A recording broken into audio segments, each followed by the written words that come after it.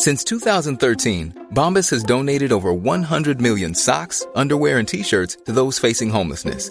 If we counted those on air, this ad would last over 1,157 days. But if we counted the time it takes to make a donation possible, it would take just a few clicks. Because every time you make a purchase, Bombas donates an item to someone who needs it.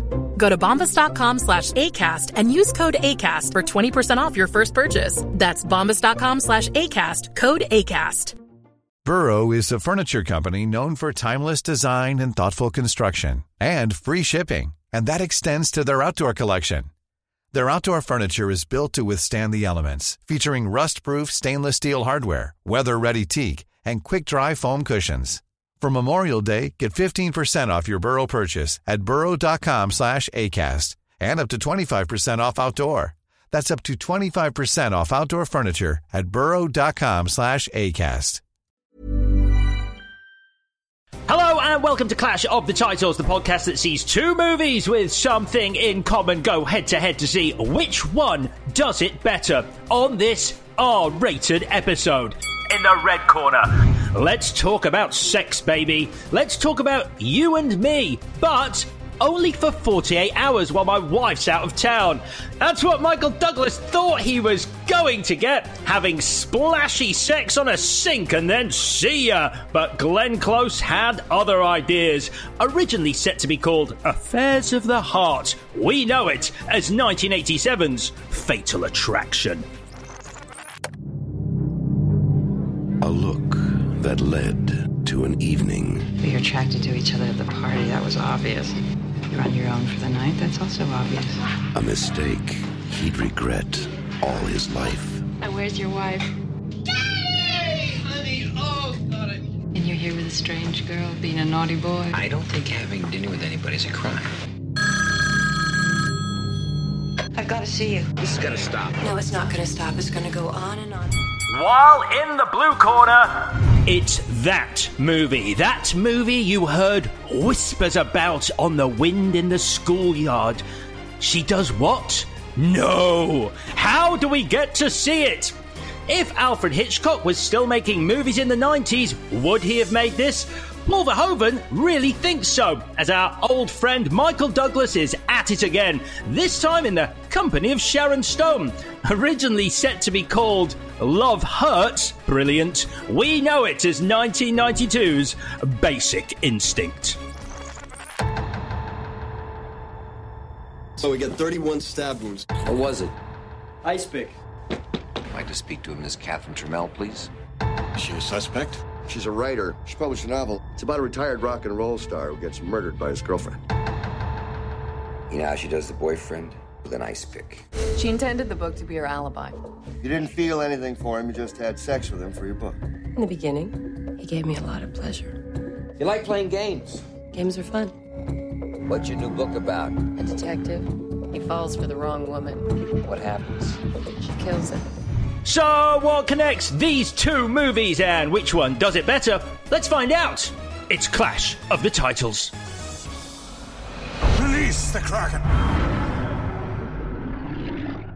Hello, Clash Podders. I'm Alex Zane. I'm Vicky Crompton. And I'm Chris Tilley. So, I picked these movies this week. Fatal Attraction versus Basic Instinct. Before we get to the connections, hey, have you enjoyed the last 7 days with these films, guys? Well, at least there's no chance of watching it with parents, since we're all in lockdown and I presume isolated. We're with exactly the right people to be watching these films with, I imagine. And did your children enjoy it? That's what Mark just said to me. He's like, just bear in mind before you record this episode that anything you say, they might listen to one day. I was like, they ain't going to listen to this, but point taken. Chris, you have fun with these? Yeah, I watched them both alone, which is important, and yeah, it brought back memories of watching them on video as a youngster, because obviously these are films that none of us can have seen in the cinema first time round because we are too young for both films. So these are definite video movies. Oh, yes, they are. So, have we got some suggestions for what connects these two grand fables of cinema? I've got a very specific one. which it just is. Are you ready? Michael Douglas cheats on someone called Beth with a woman in white from the literary world who loves smoking. Oh, that's good. Is the psychologist his psychologist in The Cop Psychologist? Is she called Beth? Is she called Beth? Wait. I was really certain. Wait. I think she is. Wait. Right. I'm just checking. Oh, this is boring. Yeah, she's called Beth. Yes. Oh, that is... I'm very impressed. I think that's going to be better than any other connection. But Chris, step in. This is actually nicking this from someone who tweeted it to us. But is it Bunny? I saw this. Yeah, is it? I'm just going to make it more simple. Is it Bunny versus Beaver?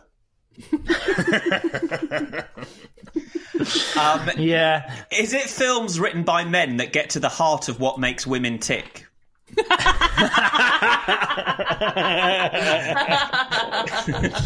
I'll let Vicky take that one later in the podcast. I learned so much about women from these films. Well, because we would have watched these at very formative times in our lives, Alex. Like this, this made the world seem like a very frightening place. I bet it did. I still look under the bed before I have sex every night. What, hopefully? Or... Wait. That made it sound like I have sex every night as well. You're missing the Oxford comma. Is it the female of the species is more deadly than the male? Oh, come on, that's good. I think you've both outdone mine. Mine was very specific. Films that in some way are responsible for me seeing Bruce Willis's penis. Well, the explanation being, not in real life, we wouldn't have had Colour of Night if we hadn't had these movies. They were a launch pad for a lot of erotic cinema. And on my French residential with school in 1994, we all were taken to the cinema. And they were like, what do you want to see? And we all said Pulp Fiction, which was just out in the cinema. And the teachers would not let us go and see that because there was violence in it. And they were like, absolutely not. We're going to go see this Bruce Willis movie, Colour of Night. So the French staff from my school took us to see Bruce Willis's penis in an erotic thriller. But you also got to see The Sinner from Pinner. Did that make up for it? Oh, Jane March, yeah. I did a lot of reading about Jane March after this. Apparently she was... this is getting off track very quickly, but apparently she was offered a lot of big roles after that. But her husband was the producer of Colour of Night, and he said, you can only do these films if they hire me as a producer. And they went, well, obviously not. And so she didn't get to do a lot of big roles. Ah, lovely men. Men are lovely. As these movies prove. No, the real connection was sex, lies, and video cassettes hidden under your bed. Whatever happened to the erotic thriller? That's a good question. I'll tell you what happened to the erotic thriller. I really want to write... I've been pitching a feature about this recently. Internet porn and sex coming to streaming services and HBO. So more gratuitous sexual TV shows. So there was no need to go to the cinema to see boobs anymore. Paul Verhoeven would add to that the rise of the Republicans in America and how Christian values dictate that this kind of cinema can't exist anymore. Oh, that's good. I'll add that to that article if anyone pays me to write it. Not that I'm pitching live on air, but... Right, let's get into these then. We do them chronologically. Remind me, who had what? I've got Fatal Attraction. Great then, Chris, you're starting us off. Go for it, Fatal Attraction. Fatal Attraction is a terrifying thriller where the villain isn't a man, nor is it a woman. Rather, the villain of the piece is Dan Gallagher's penis, a penis that our protagonist is powerless to control. Dan is just trying to put up his umbrella. It's his Johnson that asked Alex Forrest out for a drink. Dan just wants dinner. It's his Schlong that has sex with Alex in a sink. Dan just wants to go home to his wife and child. It's his pecker that insists on spitting in a lift. There are no bad men or women in Fatal Attraction, just a mean, malignant, malevolent member. Oh, don't say spitting in a lift. Please, ever again. I spent ages trying to come up with something that would upset you there, Vicky, and I'm so happy. Success. Oh, God. God. I nearly said blowing chunks, but then I thought that would make you question. Oh, gosh. Anyway, yeah, I guess my point was that I feel like this film makes out that it's his dick rather than him that's at fault here, and that he doesn't really take much responsibility. But we can get into that. Is there a movie about a sentient penis? There must be. You remember that movie Idle Hands, where the guy's hands become evil and make him kill people? There's surely an equivalent about a cock. There was definitely a porno. Oh, really? Yeah, and I think there was one in the 70s, like one of those softcore confessions ones, and I think there's been a more hardcore one since. Not that I'm an expert. It sounds like it. The only one I have that is similar was Edward Penis Hands, which was a pornographic movie based on Edward Scissorhands, but he had penises for hands, which isn't very sexy. Yeah. Yeah, but I mean, it wasn't just pornography. There was an entire scene where they sat round a dinner table and Edward Penis Hands had to eat spaghetti bolognese with his penis hands, and they all laughed at him. When are we doing that against the real Edward Scissorhands? It's a real film. Good. She keeps calling the apartment. Hello? Every time Beth answers the phone, she hangs up. I'm scared, Jimmy. You play fair with me? Do you have an affair with her? I'll play fair with you. I don't want to lose my family. How could you do that? You're scared of me, aren't you? You're afraid. Gutless, heartless, spineless. If you ever come near my family again, I'll kill you. You understand? Daddy! I'm not going to be ignored. Alicia, where's Ellen? She's gone. Call the police. Whatever resentment she's feeling, she's probably got it out of her system. What if she didn't get it out of her system? What then? I guess you thought you'd get away with it. Well, you can't. So, first things first, I learned something this week that was super exciting to me in terms of someone that thought they knew about Fatal Attraction. Have you watched, do you know about the film Diversion from 1980? No. I read about it in preparation for this, but no, tell us. Yeah, so it's the screenwriter, James Dearden, is an English guy who wrote Fatal Attraction. And in the late 70s, he wrote a 40-minute film called Diversion for the BBC. And it starred Cherry Lungi, who people will know from Excalibur, and I think she was the Nescafe woman as well. Yeah, she was. And a guy called Stephen Moore. And it is exactly the same as Fatal Attraction, to the point that a guy in the studio saw it before it was broadcast and got in touch with James Dearden and said, I want you to do the Hollywood version of this. But it's exactly the same. The characters are similar. The situations are the same. The conversations are the same. The scenes are identical. So there's another version of Fatal Attraction out there, and I believe that the studio tried to get all copies of it destroyed, but there's a version of it on YouTube if anyone is interested in it. So it was actually made then. I read that it was a BBC 40-minute drama was what it was. And it actually aired, did it? I'm not sure if it aired. I read two different versions of the story, but either way, it's on YouTube now if you want to watch it, because I did. I mean, there's two major differences. One is that there's absolutely no chemistry between these two actors. Unlike Fatal Attraction, you never buy for a second that they're having fun together. But also, it just ends about halfway through the Fatal Attraction movie. It ends with the adulterous woman phoning the house that he lives in over and over again until he can't make any more excuses, and finally the wife looks at him sort of guessing that something's up, and she goes and picks up the phone, and that's where it ends, with the idea being that the other woman is going to tell her what's happened and the game's up for him. And so Fatal Attraction sort of gets to that point about halfway through, but then obviously takes it a lot further.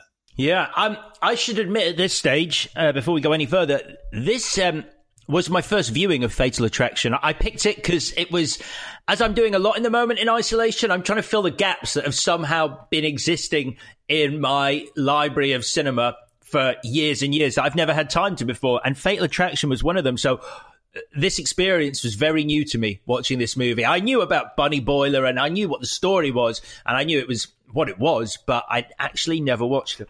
So what was it like as a first watch in 2020 rather than sort of late 80s? And knowing everything I already knew. So like key scenes like the Bunny Boiler scene with the cooked bunny, I was prepared for them, so they weren't shocking. It was fantastic. I loved this movie. It had a real visceral effect on me, unlike a lot of modern cinema. You search these films that still have an effect on you, and you don't think they're going to come from 1987 because you missed your window with it. This one stands up today. Vicky, was this a first watch for you, or had you seen it back in the day? No, I've exactly the same as Alex. I thought I'd seen it, but I haven't. I've just seen like composite bits of it, and I put it on, and then the minute they were in their apartment, I was like, I haven't seen it. Like, I didn't remember so much of it, realised I hadn't seen it, and then after about 10 minutes, I was like, it's a proper film, which is a stupid thing to say, but it's not, in the way that maybe Basic Instinct is not quite a proper film. It's really well directed. It's brilliantly directed. Obviously, all the performances are fantastic. The script is really good. And I think I was surprised because I've seen it parodied so much, and I thought I'd seen it and sort of just dismissed it as hysterical. But I was really, really shocked. I thought it was brilliant as well. Yeah, I thought I'd seen it again, like Vicky, but I had actually seen another movie which I'd mistaken this for, because I realised that it wasn't this movie soon enough, but there's a movie that came out the same year which uses the same font on the poster, which is called Fatal Beauty, which is a action comedy with Whoopi Goldberg. So I've seen that film. But that's not this film, but they did use the same font on the poster, so that's my excuse. Well, we'll get into the script, because I've got lots of interesting quotes from the screenwriter, as I said, James Dearden, some which I feel like he's digging himself a hole, things that he said about the script and the characters at the time and then more recently. But let's get on to the film, because the plot is pretty simple, really. Michael Douglas plays this seemingly happy family man. We get blissful shots of his family all playing together before his wife and child go away for the weekend. And he bumps into a girl he'd met at a party, Alex Forrest, played by Glenn Close. And there seems to be a connection between them. As I said, he has an issue with his umbrella. Let's establish, I just want to say, I know I said this movie hadn't dated, but we do know it's the 80s very quickly from the fashion and the hair and the casual racism about the culture of Japan. That's just set up front very early on. Yeah. Well, yeah, the book that's launching is called Samurai Self-Help, an exercise manual based on the ancient samurai discipline. Would you read that? No. Yeah, I'd give it a go. I don't read self-help books. Don't need them. And Alex Forrest is a book editor, although she doesn't actually seem to do any work for most of this movie. She has a lot of spare time on her hands. But there's this connection between them. He asks her out for a drink. They go for dinner. And then the sparks start to fly over dinner, most notably when she asks him if he's discreet. Yeah, problem one. This is a big thing. She says, I am discreet. She says that. She clearly goes, look, I'm discreet. This will be no strings attached sex. She says that there's no doubt, which is a lie. Does she say it's no strings attached? I don't think she does. But that's what discreet means. No, it's not. It means it's not. It just means she wants... I know the definition of discreet isn't no strings attached. That's what's good about the script, is the dialogue particularly, because the things that she says, you can see her point of view, even though she's quite quickly, or maybe too quickly, clearly a bit fucking bonkers. But when she says, can you be discreet, that could be taken to mean what she thinks it means, which is we could have an affair and we just won't tell anyone, which is what she says to him later on. She says, if you play fair with me, I'll play fair with you. So it's not necessarily, I think it's implied heavily that it's for one night only, but in her mind, she's made the case that it doesn't have to be that way. I think if someone said, listen, I can be discreet, and then you walked into your living room and they were having a chat with your partner, I'd be like, what part of discreet did you not understand? Have we got different definitions of discreet? That's my wife, and you're not my wife, but we did have sex, so what was happening here? Exactly. Why not bring her into the argument? But here's my question for you. So we're about, they have sex. We'll get to that in a second, that sex scene. But with this scene in the restaurant, and for the whole film, really, do you think he has done this before? And do you think she has done this before? Like, had sex with a married man, and has he had sex outside of his marriage? Because I was really thinking about that this time, and I could not make up my mind. Oh, that's interesting. I think she's done it before. I think he's done it before. I think he found it way too easy. I think he had all the lines. I think he had all the answers. Yeah, but then isn't it more interesting if he's never done it before and it was still really easy? Like that, he's 9 years into his marriage, and it took him 5 minutes to decide to do that, because I viewed it as he really thought he could have like a lost weekend and it would never ever come back. He'd never think of it again. It would never come back to haunt him. And who could resist? If it was completely consequenceless, who could resist it? Even if you'd never done it before and you'd never do it again necessarily. And I'm really glad the film doesn't give him a reason to do it either. There's no suggestion of his wife being a nag or difficult, or him not getting on with his kid. I mean, the only thing they kind of suggest is that there's a moment where the kid's, when he thinks he's going to have sex with his wife, and then the kid climbs in bed. Yeah. So he can't. And then the other thing I think that maybe is in the background is that I feel like she's the one that's pushing for them to move to the country, and he likes it in the city. But I mean, those seem like quite realistic and not particularly huge problems that a couple would have. And it's not like they've given him a really awful wife, so you can sort of see his point of view. Yeah. I'm with Vicky. I think the whole thing works a lot better if he hasn't done it before, because I think it works with his, like you say, his naivety, his total belief that, cool, this Glenn Close seems totally up for just 48 hours of bonking, so great, and then I'll be back with my wife by Monday. When does she get back? Awesome. Whereas I do think she's done it before, but I think she's done it before because I think she's not a well person and has serious daddy issues, and this is part of the way she is as a result of whatever happened with her father, ? Shall we talk about the sex? Yeah, Please. I didn't know that they had sex over what is actually dirty dishes, and it made me feel sick. Like, I understand the water, that's great, whatever, but if there's a dish in water, some of the food is going to be quite bloated because it'll be old food, and at some point what she's putting in his mouth and on her own boob is bean water or something, and I just I couldn't get that out of my head, and it was a mood killer for me. I agree. I mean, you don't want bloated bread. Imagine, unless you're a duck, unless you're having sex with a duck, and you don't want that bread that's been floating on a pond for a while thrust into your gum line. No, you don't. No. Oh. You got a bit of bolognese sauce stuck to your arse, love. It's troubling for me, as you know. I have a real problem with fingers entering mouths in general. So, clean, dirty.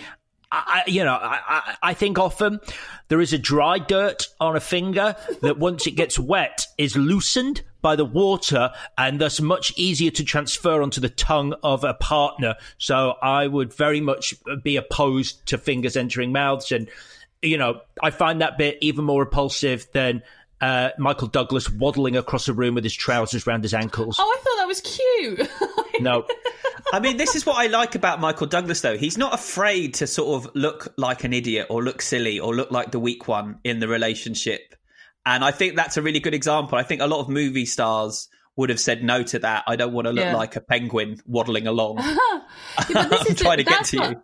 That's why it's a good sex scene, because obviously sex is a little bit ridiculous, quite a lot of the time.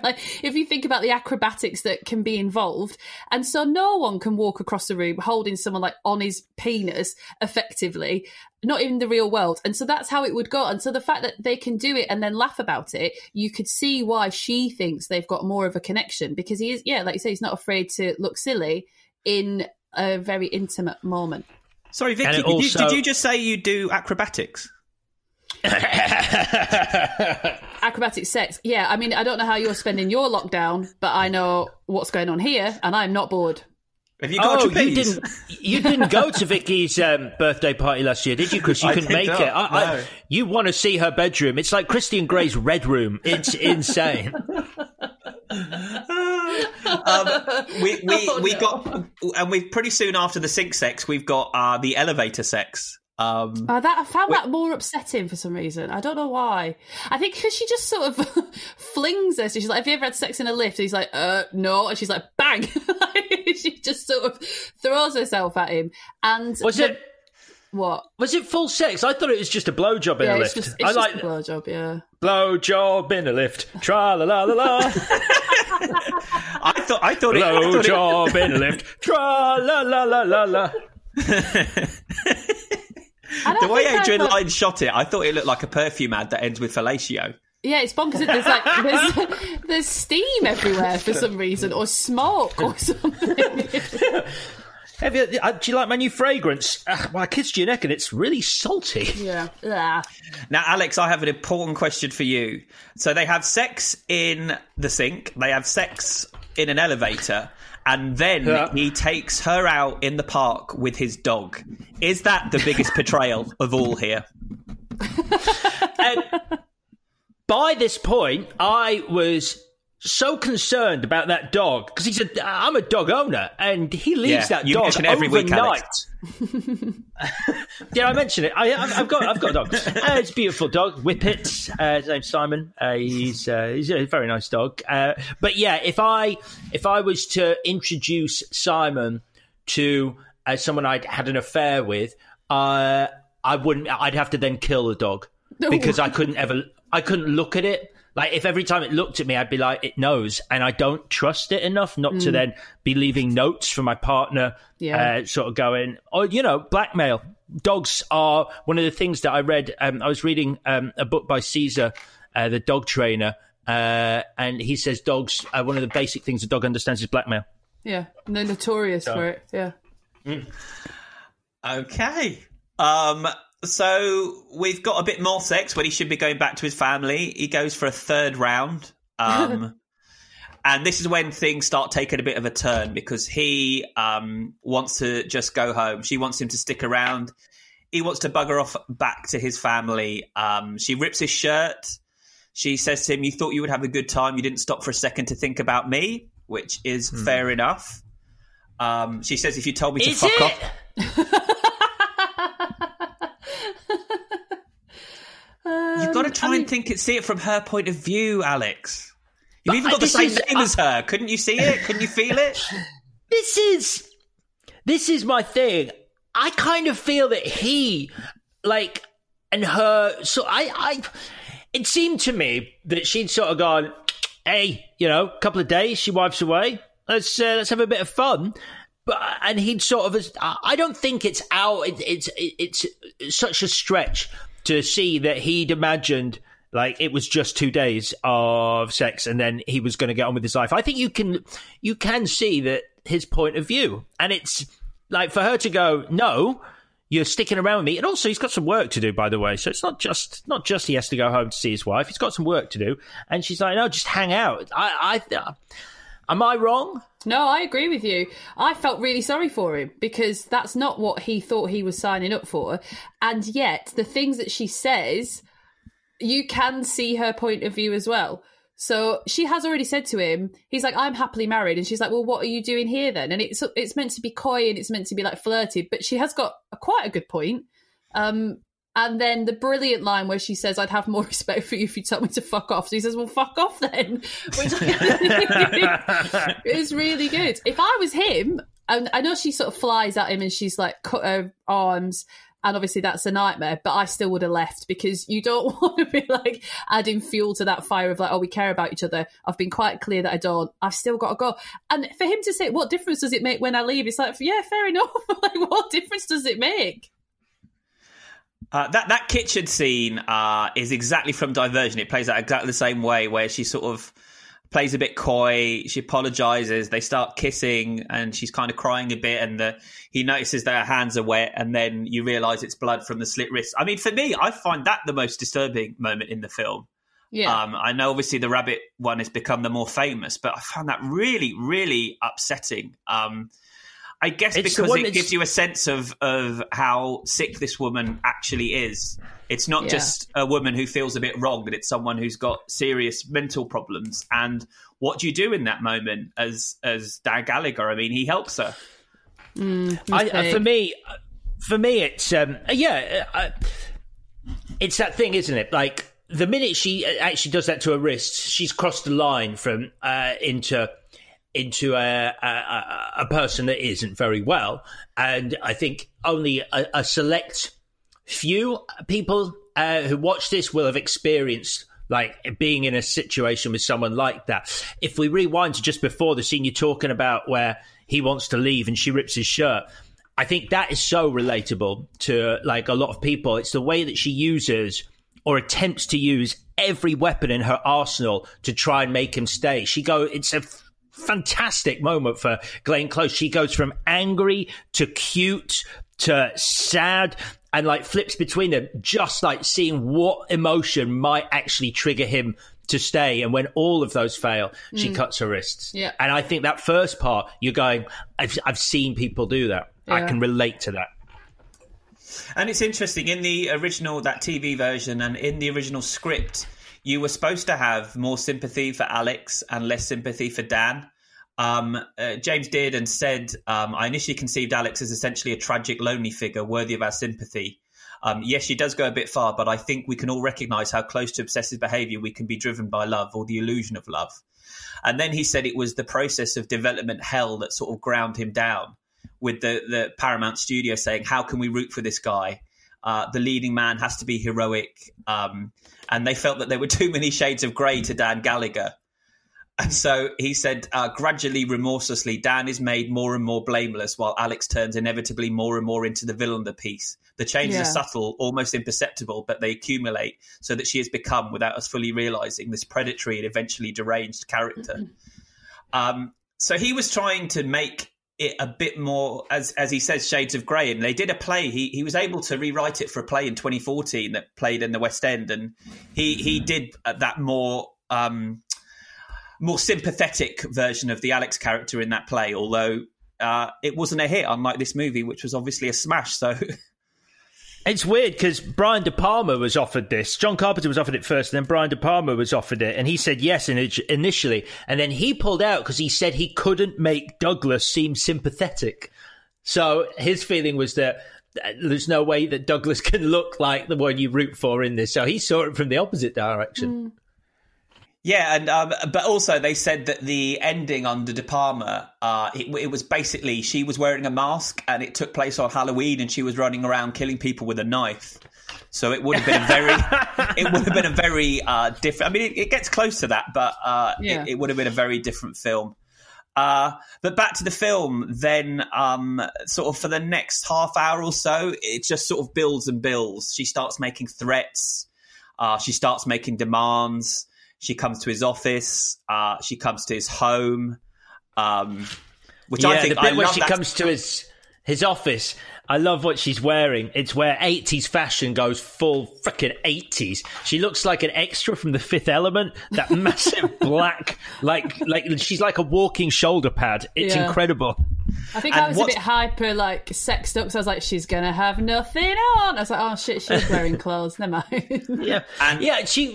Between that and the opening party scene, there are times when, like, you struggle to take her seriously because of what she's wearing. She genuinely looks like she's in Masters of the Universe. How did you feel about her hair, Vicky? I loved her hair. Yeah. Why do you ask? Well, because it's big, and it was a character choice for her. She wanted to let it look as wild as it could be because she thought that suited the character. Yeah, and she said that women she knew and were friends with were literally going to the hairdresser and asking for an Alex Forrest. Yeah, she's quite funny.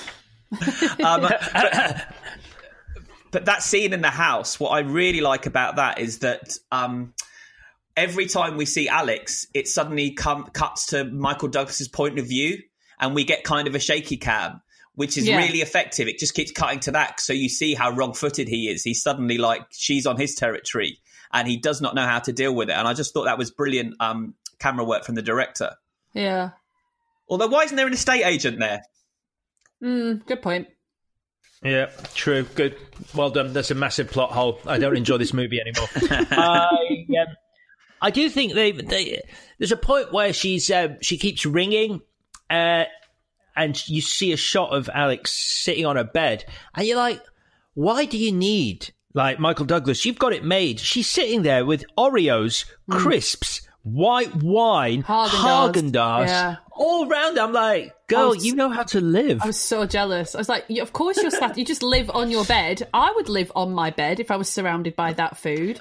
And you think if you get together with Michael Douglas, he ain't going to make a snide remark about you being surrounded by all that stuff? Of course he is. You won't be able to live like that anymore. I don't want to talk about Madam fucking Butterfly. I just want to have some strawberry cheesecake ice cream and prank call people. Is that too much to add? But again, it's really clever.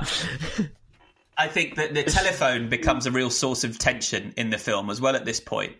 Which, again, is really clever because you don't look at a telephone and be frightened. Yeah, but the bit where she rings, like they're having the dinner party, and she rings, and the wife goes, hello? And Alex doesn't say anything. She goes, hello? And Alex doesn't say anything, and she goes, hello? And you're like, you do one hello, maybe two at best before you go, there's no one there. You don't keep going, hello? Hello? Hello? Hello? Hello? There's too many hellos. It really annoyed me. I thought a great moment comes up here as well when Alex follows Dan home and she's looking at the family through the window and it makes her physically sick. That was so weird. It's disturbing. Really weird. Why is she vomiting there? Do you want to know? Oh, yes, go on, please. Vicky. Well, she's pregnant, so it could be that, but she's a boring answer, but true. She's so shocked by how easily he slips into like perfect domesticity that it makes her throw up, or she's so appalled by it, but I can't think of anything else. Well, yeah. Glenn Close says that she's played Alex as a character who possibly, and this explains a lot about the father stuff and the sort of weird bit where she goes, my dad died of a heart attack in the park earlier, which we didn't mention, which is kind of odd, where Michael Douglas pretends to have a heart attack and she switches from playful to like, what the hell are you doing? And I watched an interview with her. Actually, it was an address she gave at the Oxford Union. And she said that a lot of the issues that Alex has and the problems, her psychological problems, are very similar to what would happen if she'd suffered incest as a younger person. And she throws up at that point because it's triggered a memory in her head of the way she was treated by her own father and taken advantage of and abused, and seeing that level of, pleasantness exhibited by Michael Douglas and his kids, it sets off this awful memory which makes her physically sick. Oh, okay. That's brilliant. I suppose I wish that if that was clearer, I think that would be amazing. I was just like, I can't believe she's actually been sick. Well, talking of clearer, I don't know if she was actually pregnant or not. I don't think that's ever resolved in the movie. So that's interesting because I've forgotten. He says he phoned up her doctor, Dan does, and the doctor said to him, congratulations. Yeah. Because I wondered that, but I think that actually says that she is pregnant. Yeah. But I think that's doubly, triply dark then when she's killed at the end by Michael Douglas's wife. She's actually murdering two people at that point, and she does know that Alex is pregnant. I think it plays better for me if she's not pregnant and this doctor was just someone.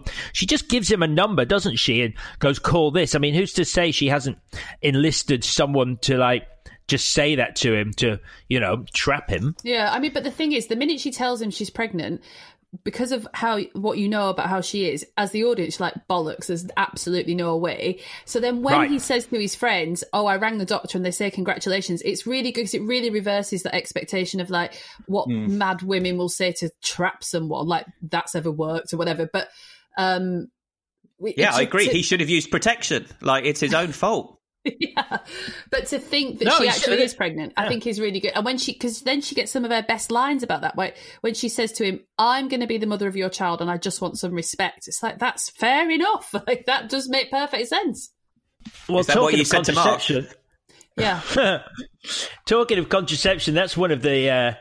That was one of the theories that people said this film was about. It was about the idea of casual sex in the age of AIDS. And so it could be that he should have used a condom, and that sort of hammered that home. Although James Dearden said, nope, it's absolutely not about that. Yeah, he just says to her, like, aren't you using anything? And she's like, no. So it's like, okay, I'm glad you had that conversation a little too late. James Dearden said it was seen by some as a parable about AIDS, by others as a critique of the permissive society, and by others still as an attack on feminism in general and single career women in particular, all of which could not have been further from my mind as I was writing the screenplay. Yeah. Can I make an admission? It took me about 20 minutes to realise that Michael Douglas's kid was a girl. I honestly, I kept going, what are they talking about? Have we not met this daughter character yet? When he keeps talking about his daughter, I'm like, I've seen the little boy. There's definitely a little boy he's got. Alan. He's got a little boy called Alan. I mean, I was like, that's an odd name. Why have they called the kid Alan? It just doesn't sit well with me. And then I realised it's a little girl called Ellen. But for a good 15 minutes, I was like, little boy called Alan. Yeah, I'm laughing because I'm like, God, Alex, you're so stupid. But I thought exactly the same thing. And then I was really cross at myself. I don't want to publicly say I'll judge a child on how they look, so I'm going to pretend I knew all along. But I had that hair when I was 11. That was my hair as well, so I should know better. Well, jumping ahead a quick second, I will go back, but in regards to that child, she's grown up now, and she said that when she was hysterical in the scene where he admits the affair, she said, I was instructed not to speak. I was standing there with my own stuffed animal. Michael came up to me and said, look at that stupid unicorn. I'm going to throw it in the garbage. As you watch the scene, you can see I'm trying really hard to fight back the tears. Finally, he was just yelling at me. I couldn't hold it in anymore. Adrian said, cut. Immediately, Michael ran to me and held me and said, I'm sorry. It was pretty intense. And Douglas says of that, I felt pretty guilty, but you've got to do what you've got to do. Oh, no. Do you want to know that? I mean, that is so accurate. It was for the moment. It was for the scene. You know, I had to go to that place like, yeah, child, just saying child, though. Like it doesn't know that you've got to go to that place, Michael. That's so awful. That's like, when that scene happened, I was like, this kid is the fucking best actor I've ever seen in my life. I started crying because she was so upset. But you know, when you're laughing, crying, I was like, what's wrong with me? Why am I crying? Because she was so distraught. I was like, bless her. Oh, see, you've got to do what you've got to do. It was worth it then, what you're saying, Vicky. It was worth it. I start, you know, when people like cry, laugh, like, and you seem mad because you're just like both emotions at the same time. And I'm going, help, what's wrong? Why am I snort crying? But it's because it was a very powerful moment. I really enjoyed the bit where he does admit the affair to his wife, because he does this amazing thing where he keeps alluding to what might have happened, to the point that she goes, wait, did you have an affair with her? And at that point, he goes, yes. So he can't even bring himself to say I had an affair or I had sex with her. He literally makes her say it so that he can then just agree with her, which I think is so clever, the way that's constructed. Yeah, makes him seem weaker, which is the point, I suppose. Yeah. So just before that scene happened, I didn't realise how often they mentioned the rabbit before the bunny boiling scene. There are 3 different sequences where they talk about her, the kid wanting a rabbit, the kid getting a rabbit, the scene is so brilliantly shot when it happens, though. The juxtaposition of all these different things happening, the kid getting home, running to the hutch and screaming, Whitey's gone, while Mum gets home and sees that the pot's on and that there's smoke coming out of it, and then finally seeing the bloody dead, apparently real rabbit burning in the pot. It's such a brilliantly constructed sequence. Yeah. It is a real rabbit. I think Adrian Lyne said that it smelt disgusting, and that's the part, like the whole room that they were shooting in just smelt of boiled rabbit with it hadn't been dissected or anything, so there's like a lot of gas in the body still, and it was like, woohoo! Oh my God. Yeah.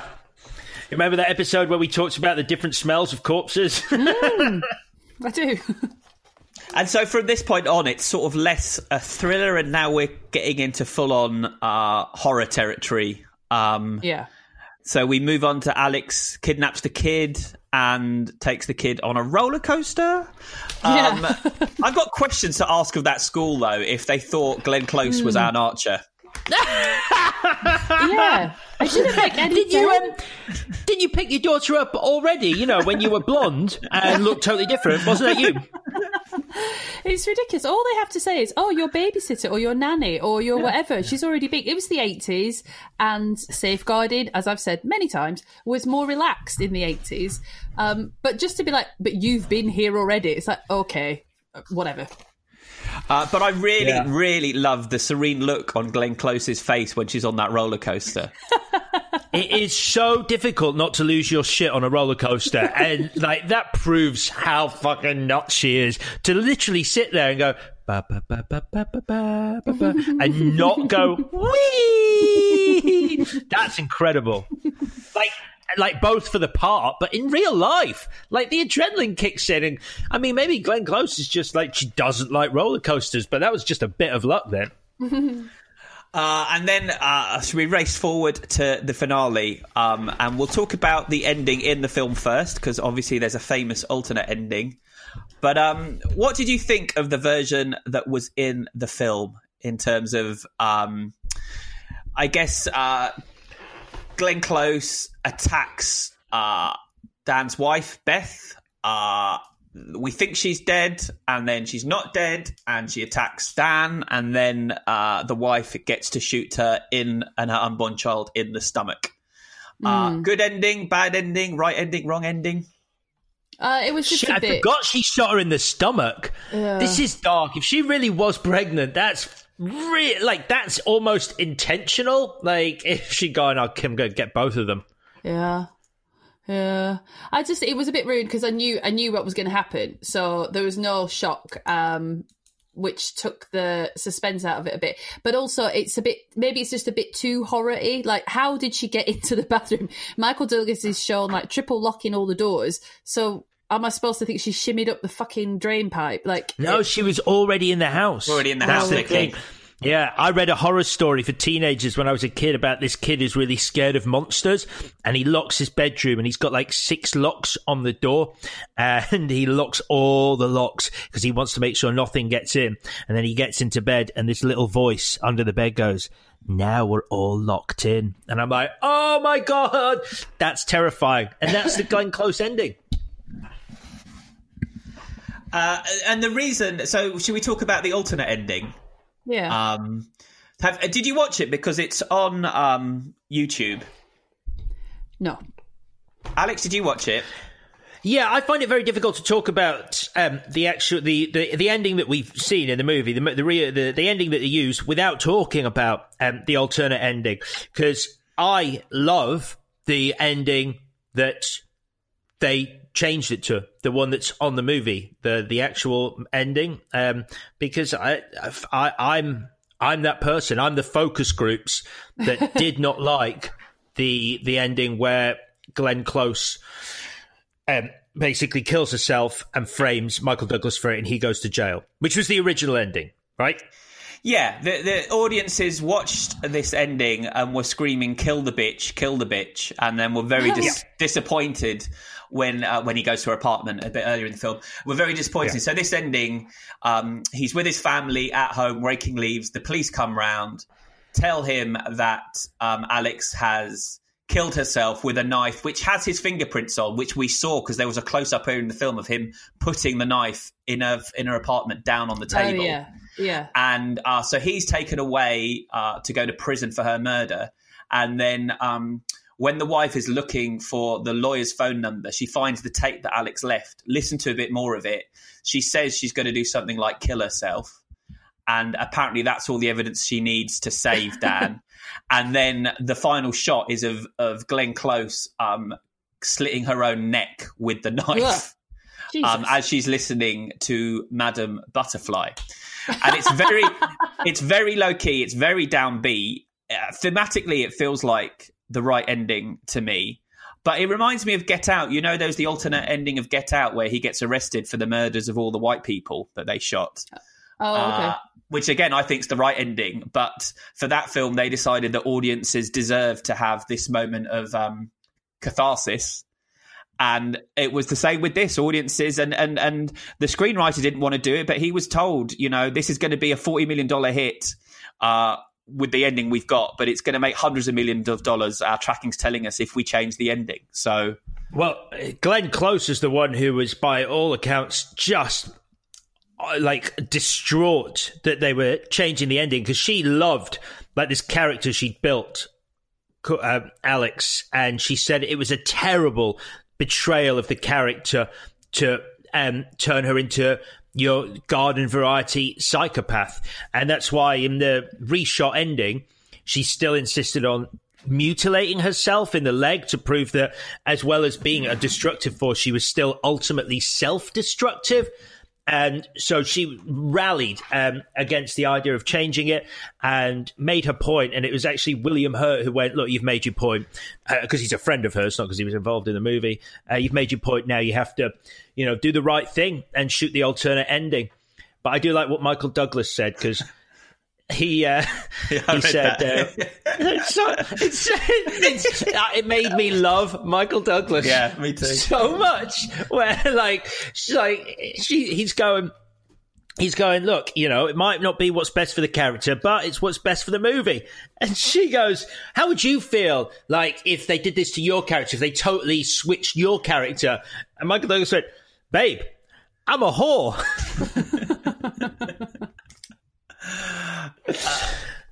So they get, and then the camera pans to the final shot. Is the camera panning to the hall of a smiling photo of the family in happier times, which again, this James Dearden said he wrote that to be deeply ironic, but audiences saw it just simply as a happy ending.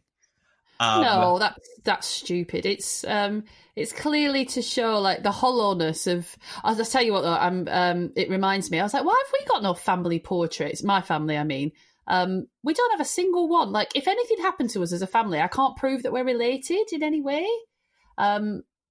Anyway, so that's just on my to-do list. That's on my lockdown to-do list, is stage a family portrait. So there we go. Anyway, what was I saying? Yeah, it's oh, look, we're happy, but we can still do stupid things like this, even though we're happy. Yes? How long do you think that marriage lasts after that final shot, Vicky? Forever. They do it. It's tit for tat, no pun intended. So now she gets a turn with someone, and then they're equal. That's how most marriages work, I believe. What? So he's he's had a go on someone. She gets a go on someone, and then they're back to level pegging. Can I make a suggestion for a better ending than either of the ones that we've talked about? So that original ending, when he gets arrested for the murder, she still goes up to the room, finds the tape by Alex, listens to the tape, realises that it will exonerate him, and then she destroys the tape.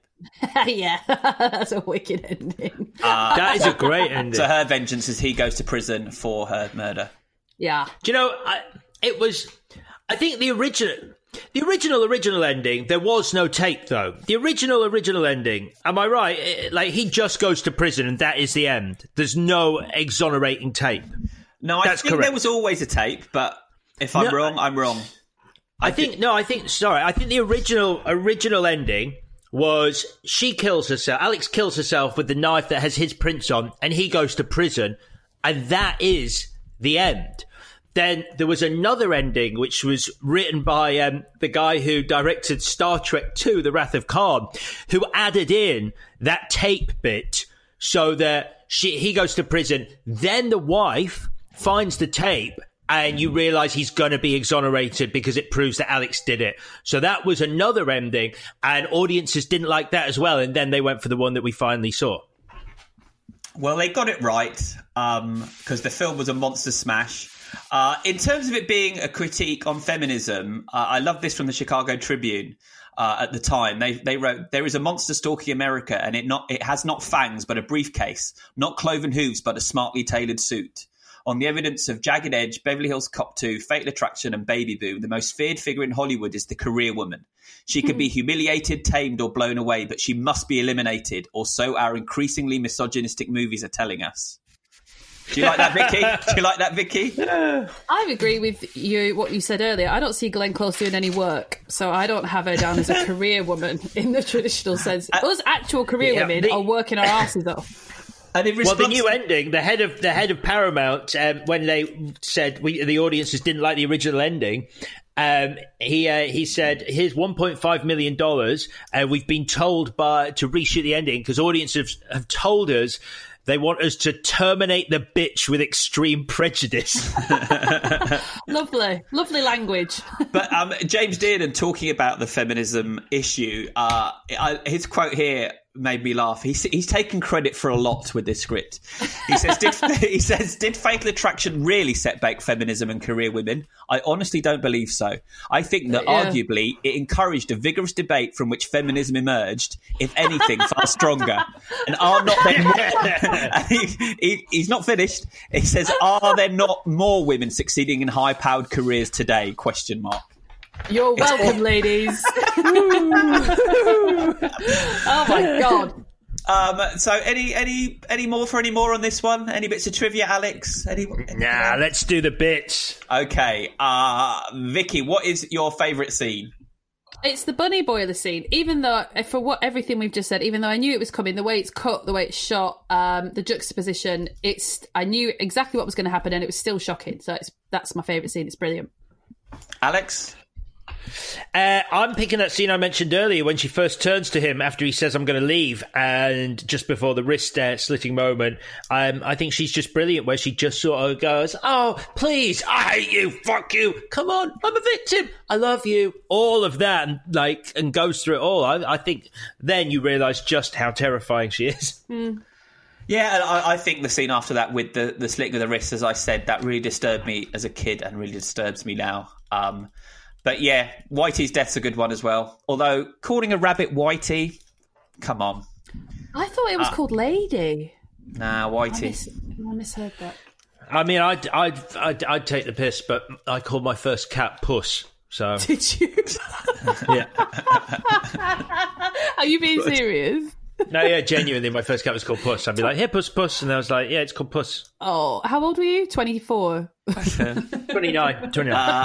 Alex, MVW, most valuable whatever. It's got to be close, hasn't it? I genuinely have, as I said at the start, this is the first watch for me, and it's been a long time since I had such a powerful, reaction to a character, and whether she likes it or not as an actress, the fact that I saw her as this villain that need to be terminated, it's true. I was like, I need her to die. She is awful, which makes for a great movie, a great performance from her, and a great movie. I loved it, and I loved the fact that she gets it at the end. You know, Beth told her on the phone. She had a proper Liam Neeson Taken moment. Yeah, she went, did. "If you come near my family again, I'll kill you." I'm like, go Liam Neeson / Beth. Vicky.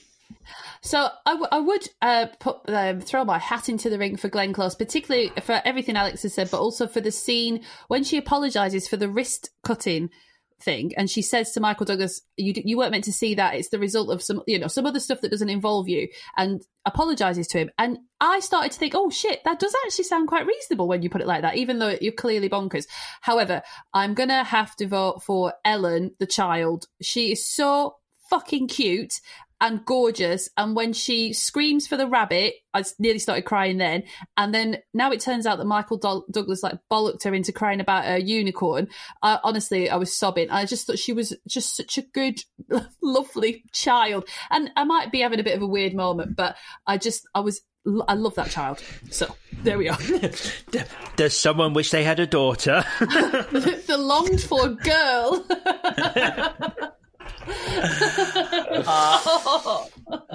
I'm only saying it because my mum said literally those words to me once. She went, we were shopping somewhere, we were going around a clothes shop, and she was like, "You hate this, don't you?" And I'm like, "Oh, it's fine, I don't mind it." She's like, "I wish I had a daughter so I could actually go shopping with someone who didn't hate it."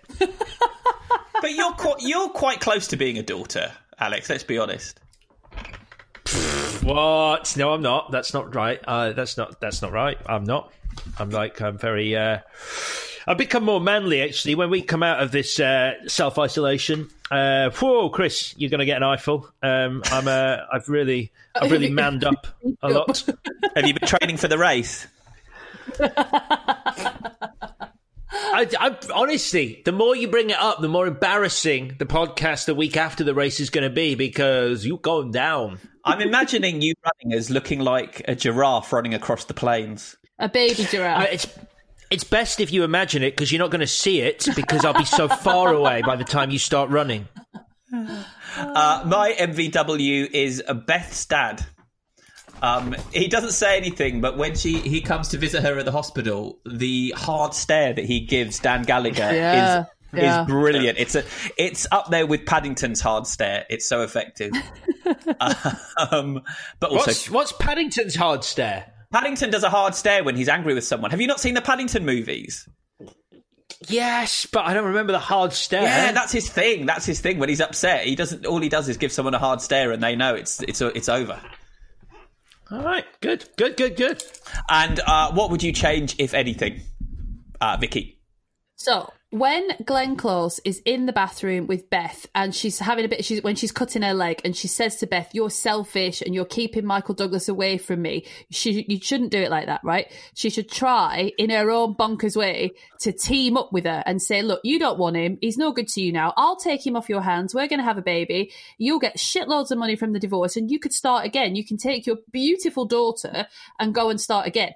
And then it should seem to almost work. So Beth is like, "Oh, okay, that kind of makes sense," so that when she shoots her, it's more of a surprise. That's my change. Wait, so Beth, I can't believe I'm going to get into this, because no.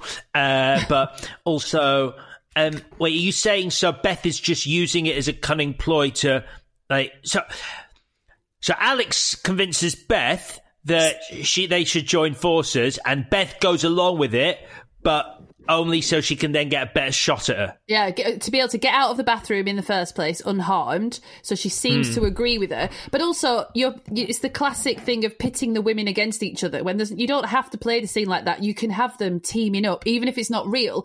But also, when Beth shoots Glenn Close, I do like the fact that she did warn her. She did say to her, if you come near my family, I'll kill you. And she should. But when she shoots her, it's more like, I'm protecting my husband. And I like the darkness of it. I'm shooting you because you've threatened me and my family and my situation. And I'll deal with Michael Douglas later. But I'm angry at you and it's got nothing to do with him. Do you know what I mean? Because it's more of it's more of a moment for her as a character rather than her as a wife. Is what I'm saying. I get it. So, yeah. It works if you see Michael Douglas as really, if his culpability in this whole thing was, more signposted, that would work. But I do think by that point in the movie, you feel for him. You have sympathetic towards him. So you do sort of want him to be defended. Yeah. I do think that, if you... by that point, if Beth is the woman who's been cheated on by Michael Douglas, if you have been cheated on by your partner, watching that partner drown the woman he cheated on you with in a bath in your house, that's probably got to make you feel a bit better about the whole thing. That is surely a way to go, see, I drowned her in a bath, though. Are we back on? Are we back on? Alex, what would you change? You mentioned it already, actually, my change this week. I'd have liked to have seen Alex at work. Just sort of do some work, maybe put a little bit of the energy she's putting into fucking up Michael Douglas's life into, publishing her fucking magazine. I think that would have been good. But, more seriously, I do think it would have been really quite effective to see, because we only see her being a nut job. And to actually see her having to be normal in an office with other people, and if he turned up to her office to try and talk to her, on her turf, that dynamic of her being I want to be normal in front of my staff, and you're here, and I've been psychotic towards you, and now you're in my place of work. So I think that would have added a real sort of a level of interest that isn't in the movie already. Well, I think 100% on that front. As we were talking about the fact where have these sort of sex thrillers gone from the cinemas, they're on telly. I think now if you made Fatal Attraction, it would be a Netflix series, wouldn't it? And we'd be able to see her gradual breakdown happen over a period of time, because they've only got 2 hours to tell this story. And I am sympathetic to it does happen rather quickly, her going mad, but they didn't have a huge amount of choice in that if they wanted to keep it down to 2 hours. So I totally agree, Alex, and I think this would make quite a good sort of 8-part series. My change would be, it's a bit like I'm Legend the other day, in that they seed one ending throughout I'm Legend and then change the ending, and so you don't get what's been set up. And I think here they really did set up that alternate ending. You know, the conversations about Madame Butterfly, the music, the close-up of him holding the knife. And Glenn Close even said in the original script there was a scene of Alex at the opera alone watching Butterfly kill herself. That was never filmed. I'm sure it was a financial consideration, but without that scene, the ending didn't have the resonance it would have. I loved the original ending. I always felt Alex was more suicidal than psychotic. I'm with her on that, and then I would have added my coda to that ending as well, of the wife throwing away the tape, so Dan does go to prison.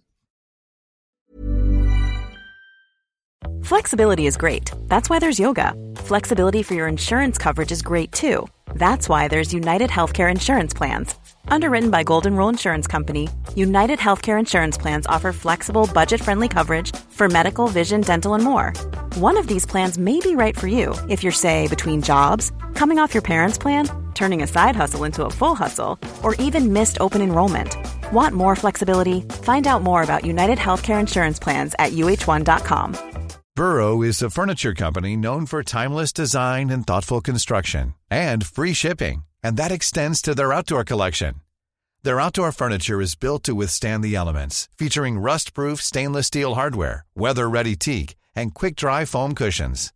For Memorial Day, get 15% off your Burrow purchase at burrow.com/ACAST, and up to 25% off outdoor. That's up to 25% off outdoor furniture at burrow.com/ACAST. Hey, Dave. Yeah, Randy. Since we founded Bombas, we've always said our socks, underwear, and T-shirts are super soft. Any new ideas? Maybe sublimely soft. Or disgustingly cozy. Wait, what? I got it. Bombas. Absurdly comfortable essentials for yourself and for those facing homelessness. Because one purchased equals one donated. Wow, did we just write an ad? Yes. Bombas. Big comfort for everyone. Go to bombas.com/ACAST and use code ACAST for 20% off your first purchase. So that was Fatal Attraction. We flash forward 5 years now to Basic Instinct, Victoria. What do you call a blonde, rich, immaculately presented and successful writer who really loves ice, Coke, and is a fucking great driver? Make that a Diet Coke and it's me! Not really. I'm talking about Sharon Stone and her star-making turn in 1992's Basic Instinct, the much-discussed film I think of every time I trim my bush, which, as an admired topiarist, as well as Sharon Stone impersonator, is more than you realise. Sorry, I've got to laugh. Wow. Do you know how much effort that cost me? Alex, I feel sick. Sorry. Are you all right? I am so... I'm sorry, I am so funny.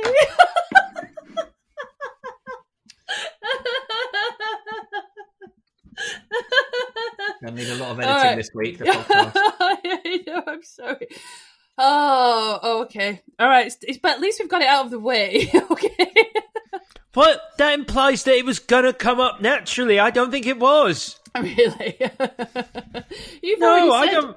One of you's already said beaver about an hour ago, I think. Oh, dearie me. Honestly, my hands are shaking. Wait a minute. All right. Okay. Hey, we're back. Hey, what? Hey, kids. Hey, kids. This is a family show. So, let's talk about Basic Instinct. Can we? Yeah. Can we talk about Basic Instinct as a way of cleaning the show up?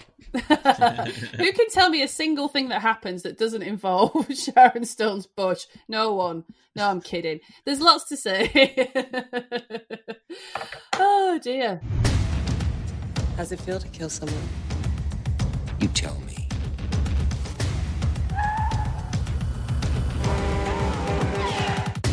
You're in over your head. She seduces people. She manipulates people. She's evil.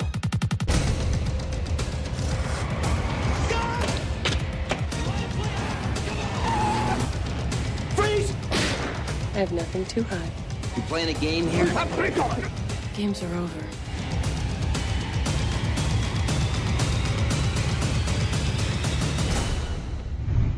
Do you remember watching this movie like years ago, or what was it like when this movie like first sort of landed on your radar? Yeah, I'm trying to move things on. Was that obvious? No, what I would say is I've never actually sat down and watched it properly until last week. Like, I've seen it, but it was on in a room kind of thing. I obviously didn't see it in 1992 because I was merely a child. But I've never sat down with someone and gone, shall we watch Basic Instinct? Yeah, great. So it was a refreshing experience to watch it last week. And I think it's important to watch it as a grown-up because it is for grown-ups. Like, it isn't meant for 12-year-old boys. I mean, it is in a way, but you know. I would disagree. Yeah. This movie is made for 12-year-old boys who did not have the internet. It's but you make such a good point. It is so weird, like, as an adult going, shall we watch this erotic thriller Basic Instinct, directed by Paul Verhoeven and written by Joe Esterhaus? Like, as opposed to going, stick it on, go on, yeah, put that movie on. Yeah. Put that movie on. Yeah. Your parents will be home soon, put it on now. Yeah, making a conscious choice to be like, oh, what shall we watch tonight, dear? Oh, Basic Instinct. But it is yeah, but and also to study it, to analyse it, to make notes on it. I'm like, my hands have never been free before to make notes. But I also think that is an interesting point, though, because I think I've seen this film 3 times. And the first time, I mean, I wasn't really concentrating on the plot, but I did think I got it. And then the other 2 times, I was suddenly super confused by what was happening in the last half hour. There's so much information thrown at you that this time I found it a really useful exercise to be able to take notes. And I'm still not sure if I'm any the wiser, but at least I have more of a semblance of understanding of what they're trying to do in terms of the twists and turns. Yeah, it's a bit tacked on, but I could see they were trying to create more of a mystery, having there been basically no mystery for like 75 minutes. They do go to quite a lot of effort to try and make it a bit twisty-turny towards the end. I mean, it's been fun researching this one because Paul Verhoeven and Joe Esterhaus are such big characters that they're not necessarily nice people, but they're certainly interesting and they give good quotes. If you've been watching or reading any of their interviews the last week while researching this, I mean, there's a lot of interesting behind-the-scenes bollocks that happened on this one. Oh my gosh! Have you read Joe Esterhaus's book Hollywood Animal? No, I would like to. You should. It's fantastic. I mean, it does make you, and as Chris was saying, when you look at the interviews that they were doing, especially interviews from the time that they were making this, as opposed to sort of more recent ones, like the way films were made at that point and the way people spoke to each other and the way studios behaved, it's wow. It's like it's a real like Stargate to another time. I loved it. And the book is the same, Hollywood Animal. You're like, shit, it would have been nice to be working in Hollywood at that period. Or at least been a fly on the wall in a writer's room at that period. Or easy, Harvey Weinstein. Oh, yeah, there's that thing. Yeah. So, do you want to guide us gently into this, Victoria? Yeah, sure, let me. So we open on the murder of a rock star and we meet the girlfriend or person he was certainly shagging around that time, and that is Sharon Stone. Michael Douglas is the cop with a past because he's being investigated by Internal Affairs and he's sent to interview her about where she was. What? Was it Sharon Stone? Are we saying that was Sharon Stone? Are we doing that was definitely Sharon Stone? Now we're going to talk about was it Sharon Stone? Is it definitely Sharon Stone? Is she the murderer? Does she murder Johnny Boz? That's not what I mean. I mean, yeah, but also that's not what I meant. What I meant was she was certainly his girlfriend or person he was seeing. And she's quite clear to say, I wasn't his girlfriend, I was shagging him. So that's her distinction. But she is definitely the one who puts the ice pick through his face. I would have said so. I read that Queer Nation went around by the set because they weren't happy about the depiction of lesbians or bisexual people in this film, and they went around the set outside with big T-shirts on that said "Catherine did it" to ruin the ending for people. Well, they did. No, they did that. They did that at cinemas to ruin the ending. They named their group "Catherine Did It" actually. And they had it on the T-shirts. But yeah, they were unhappy that the film was about a homicidal lesbian, and we touched upon this with Silence of the Lambs about homosexuality or trans issues being linked with murder, and they were upset that the lesbian in this film winds up dead, the bisexual girl ends up with a man. But their demonstrations I really liked. They blew whistles while they were trying to shoot on location. They shined lights in the cameras. They cut cables, but they also held up signs saying "honk if you like the 49ers." Rather, sorry, Freudian slip. Honk if you like the 49ers, which in San Francisco meant that every sports fan was honking as they went past the set, which I think is really clever. That's brilliant. It goes deeper than that. So this is the Gay and Lesbian Alliance Against Defamation, which is GLAAD, and they were even more incensed because the film was actually shooting in San Francisco, in the heart of the gay areas of San Francisco, and so they were really, really angry. And like you say, the demonstrations and the protests were so full on that the film's producer, Alan Marshall, and Joe Esterhaus and Paul Verhoeven actually sat down with the demonstrators to listen to their demands and what they actually wanted to be done differently about the film. And it's really fascinating. They had some very specific demands. Their demands were that Michael Douglas's character should be turned into a lesbian and played by Kathleen Turner. Specifically, that was what they wanted to happen. They also, which is, I guess, more reasonable, they wanted Catherine Trammell and Roxy to murder women as well, so it made lesbian and bisexual women seem less like man-haters. Now, of Paul Verhoeven, Alan Marshall, and Joe Esterhaus was the one who seemed amenable to putting changes in. So one of his changes was a line that Michael Douglas's character would say, which was, "A lot of the best people I've met in this town are gay."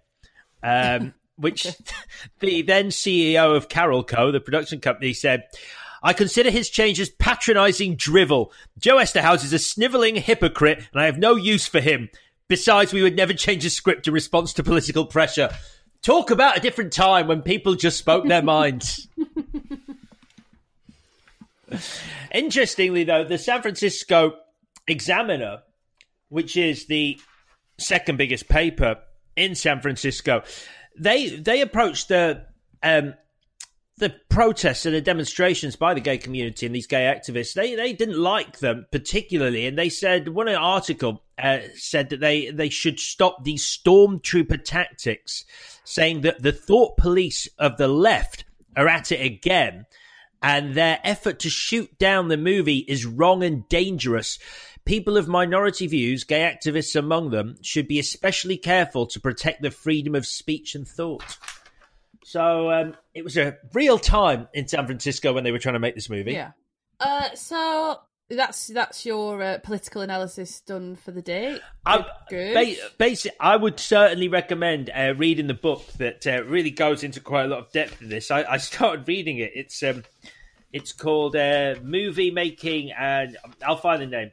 I've got it here somewhere, but it's a really fascinating book. It goes into all the controversy and censorship around films. When I find the name, I'll give it to you. Okay, great. I can't wait. So, Michael Douglas, the point I'm trying to make is we need to get Sharon Stone and Michael Douglas in a scene together, because you need to see that they've got this connection that's just pure, raw connection for some reason. And she is sitting in her beach house by the cliff edge, basically, and Michael Douglas comes to interview her to find out where she was when her rock star boyfriend was murdered with an ice pick. And I think this scene quite perfectly sets the tone of their relationship and their characters. So they're by the beach, there's crashing waves. Every time he speaks, you can hardly hear what he's saying because it's like, waves, ksh, and he's like, where were you? Ksh. and she sounds like she's been dubbed over the top of the waves. So you can barely hear what he's saying, and then you just get Sharon Stone's voice, calm and like clear as you like, just going like, "What's it to you? Why do you care where I was?" So she's the one, and she remains the person that's more in control of the situation than he is throughout the film, which is a reason to like it. Yeah, but it's because we're dealing with a devious, diabolical mind. That's right. She's brilliant. She's dangerous. That line is so ridiculous. So when she wasn't the first choice, though, was she? There was loads of people who they wanted before her. Yeah. There was Kim Basinger, they wanted Meg Ryan, Michelle Pfeiffer, Julia Roberts, and it was Michael Douglas who really fought for there to be a big name because he felt the movie was going to bring a lot of heat with it. So he wanted an A-lister of equal stature alongside him. So any controversy that came wasn't just going to rest on his shoulders, and it wasn't just going to be his name in the press. But I thought she wasn't that well known before this, was she? That's what I mean. That's why he didn't want her. He wanted all the other people, and I see. And none of them would take it because a lot of them would not do the nudity. Yeah, and she was actually doing some redubbing on a plane version of Total Recall, an in-flight version of Total Recall, and she'd heard about this role and she hadn't been approached, and she knew Paul Verhoeven was going to be there, and obviously they'd worked together on Total Recall, and so she turned up looking like a vamp, all sexy, in the hope that he'd go, "Hang on a second," and he bloody did. I read that so Sharon Stone and Joe Esterhaus really hit it off as well, but she was cross with him for not writing the part sooner because she was convinced that she was sort of getting past it. I mean, she looks incredible. I think she was about 34 when she played the role, or when they had this conversation anyway. So she was sort of bemoaning, because it made her name so quickly. And she'd worked really, really hard to get to that point, but she felt that she'd sort of missed it a little, missed her window a little bit. Well, hang on a sec. Are we not including Police Academy 4 Citizens on Patrol in her stunning resume to this point? That was the first Police Academy movie I saw, and she is in it. She is in it, for sure. But obviously this is the thing that made her a household name, I would say, for lots of reasons. But her performance, aside from the nudity, is also excellent. So if we want to talk, I don't know if you want to talk about the plot, but there's this plot device about Catherine Trammell being a novelist, and the way that the people in her life are murdered are also the ways in that her characters are murdered in her books. So the police officers spend a lot of time saying that's her alibi. She'll say, "I could never have done it because why would I put it in a book? That's her alibi." So two things that annoyed me. No, that's a book. A book is not an alibi. An alibi is someone saying, "No, she was with me when this happened." Not a book. And I think I understand it's not that sort of film, but for me, as a true crime enthusiast, we just need a little bit of basic police work ticking off the list. Just one scene where they're like, "We've checked the cameras, there's nothing." Lie detectors, we all know they're bullshit anyway. Just a few scenes where they're like, it seems to, because she's committing the perfect crime to loads. Nothing ties her to this scene at all. So I would like a reason like you why. Say, it's because she's got this like you said, a devious, diabolical mind, as Ned Ryerson from Groundhog Day announces to the room.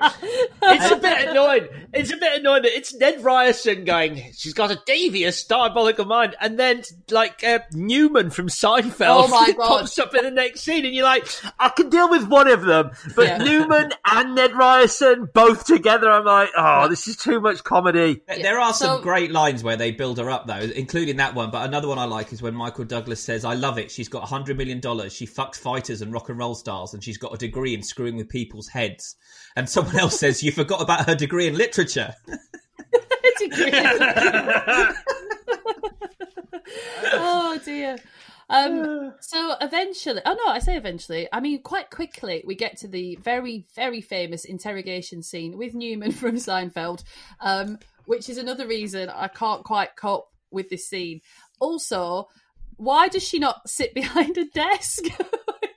Because I believe when you're being interviewed by the police, you are sat at a desk, and when Michael Douglas is taken in for questioning. In the same room, 20 minutes later, he gets to sit behind a desk. So why doesn't she? Well, yeah, Jan de Bont, who was the cinematographer on this, when he's talking about this, looking back at it, he's pissing himself about how they've set up the room, and he lit it, obviously, and he was saying it's just ridiculous how we've lit this room, that all the men are in shade and she's in a bright light so we can see everything. Yeah. But go on, Alex. No, I was just going to say, this is a scene that there is so much controversy about in terms of, Sharon Stone. And it took me so long to trace back to where she actually first said it and where the big falling out with Paul Verhoeven occurred. Because Sharon Stone said, it was on the Actors Studio, I think she first announced it, that she hadn't been made aware that you'd be able to see her vagina in this scene. She said that Paul Verhoeven had said to her, the light is reflecting off your white underpants. You're going to need to take them off. What? But we won't see anything. It'll just be in shadow. This is what Sharon Stone said. And so that's why she did it. And she hadn't realised that you'd be able to see up there. And when she watched it in a screening room with him, she'd slapped him because he'd done that. And that's her argument. Now, Paul Verhoeven says this is absolute bullshit, and she was very happy to do it. I explained to her that it was going to be an iconic moment. It showed the power and the control that she had. There was only myself and Jan de Bont and sound and script in the room, so she was absolutely fine with it. And it was her agent afterwards who went, you need to maybe come out and be like, I didn't know that was going to happen, in case people think things about you for doing that scene. And it's also the reason Paul Verhoeven wouldn't do Basic Instinct 2. He said, as much as I love Sharon Stone, I hate her, especially after the lies she told about the scene with her uncrossing and crossing her legs. That was a straight up lie. She knew exactly what was going on. I would never be able to do a sequel unless I checked out whether Sharon Stone was still a nightmare or not. Wow. Okay. And if you look at her talking about it in Cannes, where the film debuted, she takes full credit for the scene and says it was entirely her idea. There are so many different versions of it. There's a version Paul Verhoeven says he took her out for dinner the night before and told her about a teacher's wife back when he was a student who used to flash the students at parties in that way. And that he thought that was a really interesting thing for a character to do. I mean, it's he said, she said, isn't it? So I don't think we'll ever know what the truth is, but then maybe that's quite a clever thing to do, because you know when you're in that scene, you know when you're shooting that scene and lighting that scene and everything else, that there's going to be quite a fuss made. So maybe it's a sort of a strategy to deflect it around the group effectively, so that no one claims credit, no one gets full blame, like in inverted commas, so that it sort of remains a mystery. Because if someone just comes out, if Joe Esterhaus comes out and says, yeah, I wrote it, which I don't think he did. No, he's categorically said he didn't. Yeah. He can't take credit for it. And knowing him as I do, having read a lot of him this week, he would have taken credit for it if he couldn't. For sure. Yeah, do you know what I mean? He's not the sort to be like... Just to jump on that, I mean, Joe Esterhaus, I've read Hollywood Animal and I found the quote from him. And not only, does he not take credit for it, he says that, the most famous moment from any of my films was Paul Verhoeven's. I am a militant and militantly insufferable screenwriter who insists that the screenwriter is as important as the director, and whose most famous and memorable scene comes from the director Paul Verhoeven. Yeah. So he thinks it's the most memorable scene in every of his movies, and he says, no, it was all Paul Verhoeven's idea. Okay. He talks about, apparently Verhoeven said to him he wanted to flash those little bitty hairs. Whoa. Don't say it's the bitty. That's sort of, you've got to say that in a Dutch accent as well. Just for parody, though, Paul Verhoeven, when he said he wanted to make Basic Instinct because he wanted to put the first erect penis in a mainstream Hollywood movie, which he couldn't do, obviously. I mean, I don't think he knew what he was saying, because that was never going to happen. But that's why he wanted to make it, because he wanted to see an erect penis in a Hollywood movie. It's good to have a dream, isn't it? Something to work towards. Do you know what? It really is. It really is.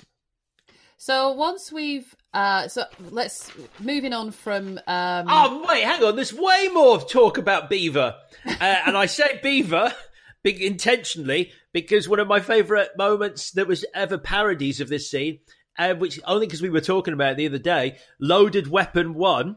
Where they recreate this scene, and there's an actress in the Sharon Stone role, and she's about to, instead of crossing her legs, she swivels, she does a 180 on the chair, and everyone's looking at her, and all the men are like, this is it, this is the moment, and the chair spins round, and she's transformed into a giant actual beaver, the animal that's sitting there smoking. That wasn't funny until you said it was smoking. Yeah, that's why it's funny. It's a beaver sitting there looking at them smoking, going, all right. All right, that's enough of that scene then. Fine. Okay, so then we see Catherine Trammell's strategy to make, it's sort of embroil Michael Douglas, whose character name is Nick, into the plot of her next novel. So she uses his name constantly, which is your classic technique to flatter someone who loves the sound of their own name. Just say it a lot, and they can't resist that shit. So he's kind of in, he's intrigued. He gives her a lift home. I can't remember what happens. There's just some Hitchcockian style intrigue, which he then takes out, I think, on his kind of ex-girlfriend, but also his police-appointed psychologist, his ex-girlfriend rather, Beth. Takes her home.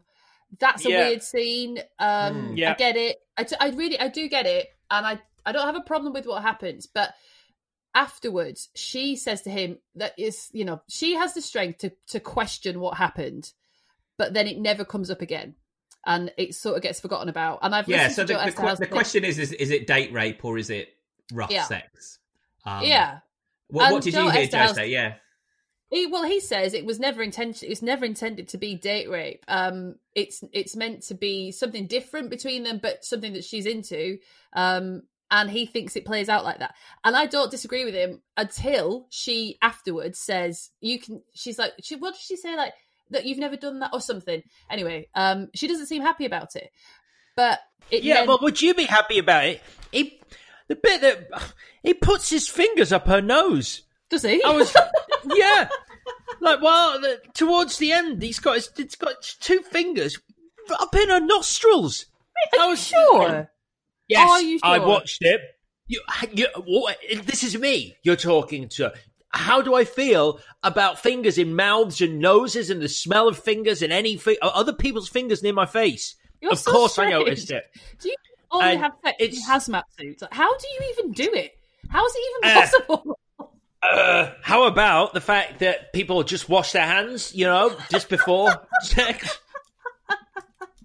I'm just saying, that scene plays very differently if I'm watching it, because I'm thinking, what if he's just had a pack of Frazzles? And then if he's just put his fingers up her nose and he's got Frazzle dust, and it is dust, Frazzle dust all over his fingers, I don't want my sexual encounter to end by smelling Frazzle. Fair enough. The quote from Joe Esterhaz, though, that I had, he says the intent was not rape, it was rough sex, but today the yardstick is different. And I'm like, Joe, it isn't really, though, is it? Date rape is date rape is date rape. Yeah. It doesn't matter what decade you're in. I think I can't put words into his mouth, but to say, oh, you couldn't do that today, or you blah, blah, blah, whatever, that's the bit that's bullshit. But what you do differently today is that if she, the character, says, I'm not sure about that, you can't just let that be. She says, I wasn't sure about that. And then afterwards she's like, but I love you and it's fine and whatever. And it's just, why bring it up at all for it to be forgotten about? She's either into it or she's not into it, or she can change her mind or whatever else. But she starts to have that conversation. It doesn't get picked up. I think she kicks him out. It doesn't end well. So but let's be honest, her character is a complete mess. Once you're the mind that Sharon Stone is the killer, then trying to figure out where her character is coming from is madness. And I couldn't for the life of me figure out what she's doing from scene to scene. If depending on whether she realizes she's being set up, the way she's behaving, it just makes no sense. And I think it's the real problem at the crux of the film.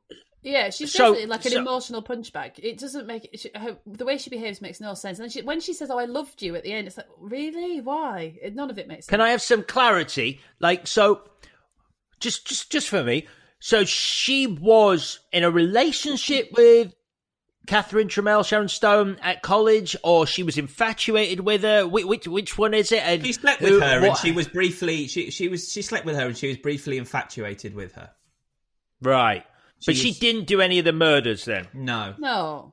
Okay. But the way she behaves, if that's the truth, that's the truth, the way she behaves doesn't really make a whole lot of sense. She behaves in certain ways just to throw us off the scent and make us think she's done stuff. She doesn't behave as a person in that situation actually would, who's clearly being set up and knows it and should know it, you know? I read one. I got one of the theories is that there are two parallel stories going on here. The film has two endings. It's like a choose your own adventure. Like, I literally was a big article about this being a choose your own adventure. And at the end of the movie, there's one ending where Sharon Stone is innocent, and actually it was Beth, Jean Triplehorn's character, who did all the murders, and then it fades out at the end, and then it fades back, and that's another ending where you see Sharon Stone with the ice pick, and you go, that's the ending where Sharon Stone was the murderer. So there are two possible alternate endings to this contained in the actual release of the film.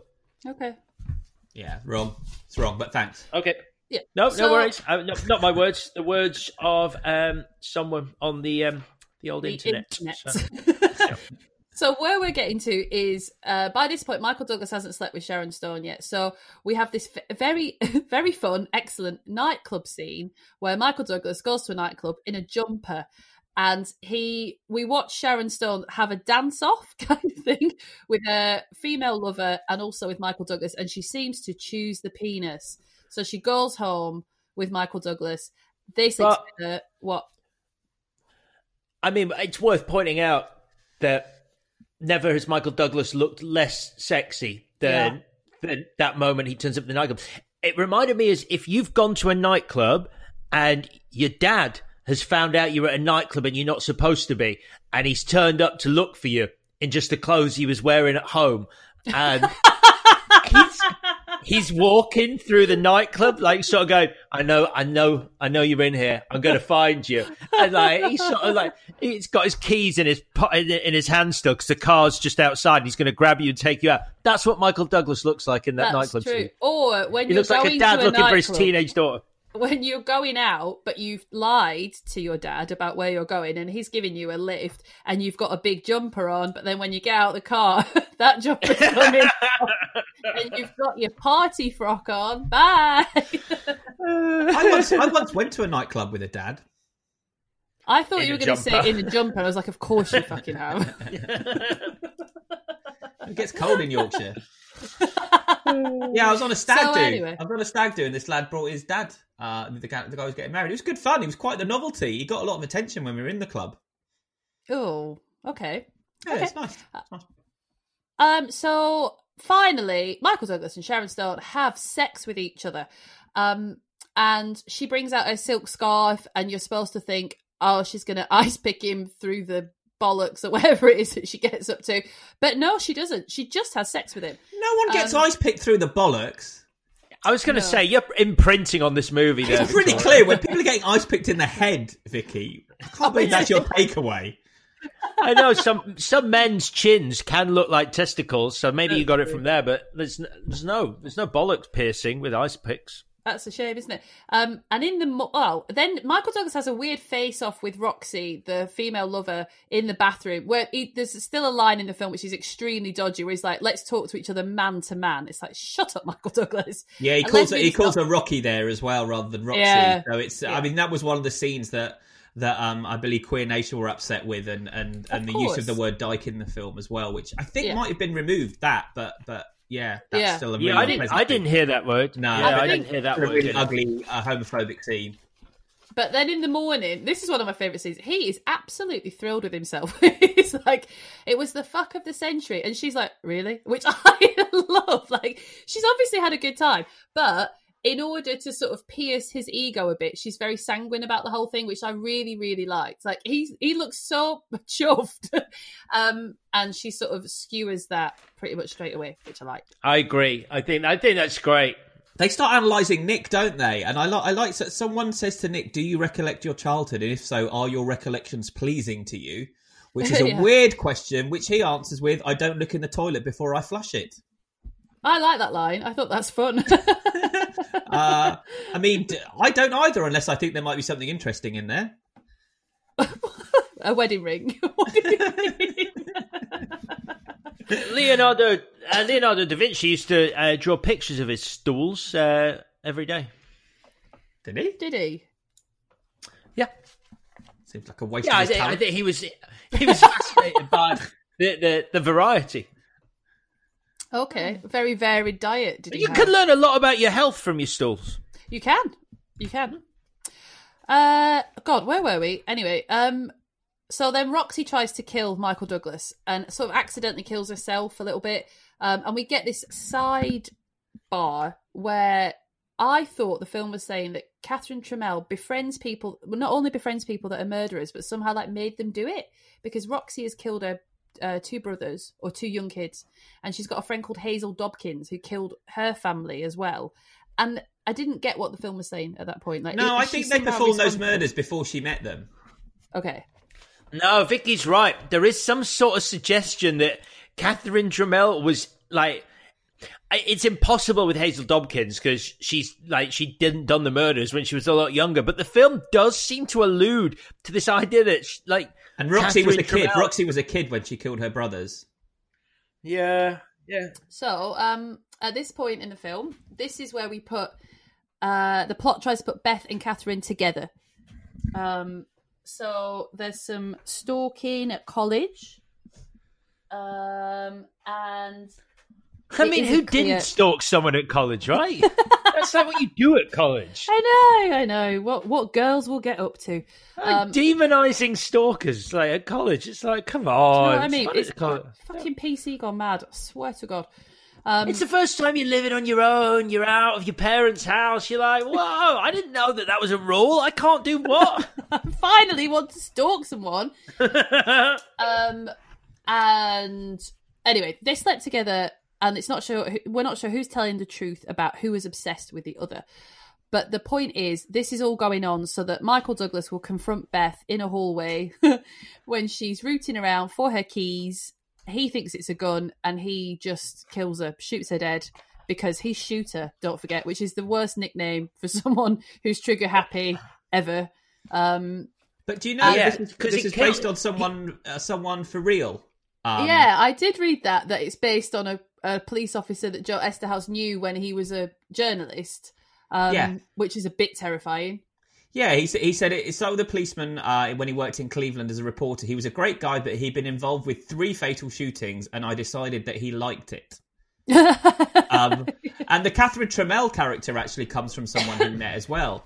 He says, I was with a girl I'd picked up at a go-go bar in Dayton. She was one of the dancers. We went to a hotel, and after what we'd done, what we went there to do, she pulled a .22 caliber revolver on me and asked if I had any real good reasons why she shouldn't pull the trigger. He managed to talk his way out of it, but he thought it would be interesting to put that woman in a story with that policeman. Yeah. Bit of background. Hey, wait. Pull the gun again and say that line again. I've got an idea. But no, put the gun away. Pull it again and threaten me with it again. Hang on a second. Hang on a minute. Do you like ice picks by any chance? Well, it was worth it though. He got paid. What was it? $3 million. This is $3 million. This is when scriptwriters got real money. $3 million for this movie, which is insane money. Having just left his agent and being told he would never work again, he was like, "Yeah, I will." So not bothered. Oh yeah, that open letter he sent that was that surfaced. Where did he publish it or did it just emerge? He published it. It was leaked. He leaked it. Yeah. It's Although what was it? Oh my God, what's his name? Max Landis got paid somewhere in the region of $3 million by Netflix for his Bright script and maybe another script as well. Yeah, so it's, It still happens, kids, if you try really hard. Yeah. And so then we're sort of at the end, which is a little bit confusing. Michael Douglas and Sharon Stone are back in bed together where they belong, and they're talking about living happily ever after and maybe having kids and all the rest of it. And her hand, she has this habit of when she has an orgasm, she sort of flings herself at him anyway. So there's a bit of that. And then her hand keeps wavering around the bottom of the bed, like, is she going to pull out an ice pick? And she doesn't. And that's kind of it. Well, no, I think what happens there... The ice pick is there. No, but what happens there is he says we could have a couple of Rugrats, and she starts going for the knife to kill him because she doesn't want to have a friggin', family 2.4 children life. And then she questions it, and he says, "Oh, actually, I hate Rugrats." And then she no longer goes for the knife. So he's actually saved his own life by not wanting to settle down with her. She's going to string him on for a bit longer because it's more exciting. And then we see the ice pick. You get the dramatic music. And we have our solution to the story. Sort of, yeah. But if she had gone for the ice pick at that moment and killed him, I feel like she's going to have the finger pointing at her again, quite dramatically. A little bit, yeah. All the hard work she's gone to in that rather over-complex plan would have been ruined by that one moment. Yeah. But also, by Joe Esterhouse's own admission, there is one glaring plot hole in the whole of this, which is it's 1992 and DNA testing was actually a really useful tool the police had, and that is never mentioned once in the movie. And let's not forget, she doesn't wear underwear, so her DNA is fucking everywhere. Did you know that? I mean, you probably didn't think this, but I did. Be like, I understand the power of it. You go, whatever, however, whatever, great. But also, I was like, you're very. It's not just about being comfortable with yourself. It's about just being comfortable. There's nothing wrong with knickers. Yeah, just swab that car seat, that bench. Swab anywhere she's just swab it. You're bound to pick up some. You've got to. She's just left little smears around the plate. Ugh. Okay. Anyway, there we are. Anyway, I said it, so it's fine. And I think that might be it for this film. Has anybody got anything else they want to say? Well, I am done. I'm glad we ended what in my mind was a pretty sexy movie when I first saw it, at least with smears. So I think we've undone any latent sexiness that Basic Instinct might still hold. I just think I like the bit of, it's not really trivia, but the behind the scenes stuff sounded like fun on this. And some of this is coming from Esterhaz, so you have to take it with a pinch of salt. But he said that Sharon Stone was Catherine Trammell because she was manipulating two married men while they were making it, which was him and Paul Verhoeven. Paul Verhoeven wanted to sleep with her, and she refused unless he left his wife. And then Joe Esterhaz claimed that he slept with her while he was still married. But what did happen, and this is from The Guardian, Sharon Stone ran off with Joe Esterhaz's best friend, Bill McDonald, during the making of this film. Bill McDonald duly deserted his wife, Naomi. As an act of friendship, Esterhaz and his wife, Jerry, took Naomi on holiday, and the screenwriter, Joe Esterhaz, fell in love with her, and they got together, and he's still married to her. Oh, really? Yeah. So it was all happening behind the scenes as well as in front of the camera on this one. Did Joe Esterhaus end up having sex with Sharon Stone? He claims to have. Yeah, he said they spent the night together. That was when she supposedly said to him, "I wish you'd written this part for me when I was a bit younger." But also, didn't he say that he took it as her saying thank you? He said. He said. Well, he kind of goes along the lines of leading ladies sleep with their directors just because it's part of the job, but never with the screenwriter. But because he'd become so successful, he was getting the same kind of. He was having the same kind of sex that directors were in that leading ladies would sleep with him. God, Jesus, it's just so depressing. God, Jesus. I will say, and I'm not saying this just to be like, I can't think the right word, but the point is, the initial scenes with Sharon Stone, she's like, what was the rock star called? Johnny, what's he called? Something. Boz. So she's like, oh, he liked to experiment and he gave me lots of pleasure and I like that. And it's like, okay, great. I understand what you're saying. And then when we finally get to her having sex with Michael Douglas, for the time to see something like that on screen was like very titillating. But the sex they're actually having, it's like, it's not like the most experimental thing I've ever seen in my life. Like she pulls out a scarf and it's like, whoa, oh my God, a scarf. But there are... I was a little bit disappointed. As a grown-up watching it, I was a little bit disappointed. The trapeze artist has spoken. But also when you're on that much high-grade Colombian cocaine, pretty much anything, I'm sure, seems exciting and experimental and fun. I mean, they could have been watching the Antiques Roadshow and they'd have been like, oh yeah, this is great. And I think the point in this film, isn't it? I mean, sex is, unless you're watching porn, I think sex is, for a reason, sex is quite boring to watch. But here they're shooting it not to sort of, it's partly to titillate, but it's the sex scenes are shot like a thriller. There's supposed to be tension in them, and I think it does achieve that. Especially the first time you're watching. Obviously, when you're watching it again, you know what's coming. But when you don't know what's going to happen, they are quite tense affairs. Yeah, okay. Michael Douglas refused to go full frontal. Apparently, he was asked by Verhoeven to do a full frontal in this. He said, no, I won't. There you go. That's your Hollywood power balance right there, isn't it? He just asks everyone if they'll get their genitals out, and some people have to say yes, and some people get to say no. That's nice for them. Yeah, well, and also, I imagine he was paid a little more than $500,000, which is the sum that... Sharon Stone got, which is quite low considering how much this was budgeted. Yeah. Is there any more, or shall we do the bits? Do the bits. Do the bits. Oh, Alex, what was your best scene? I'm just getting my sheet of paper from where I've stored it behind my cuddly Pennywise doll. The best scene in this is the interrogation scene. Definitely. Yeah. It's a great scene. Forgetting the actual, like, oh my God, although it is still a proper, oh my God moment 30 years later, I do still think it's like, it's, for wrong or for right, it's an iconic scene. Yeah. And like the way it gives her control and all the ways of analysing it, it's a very, very, very good scene. I agree with you. Chris?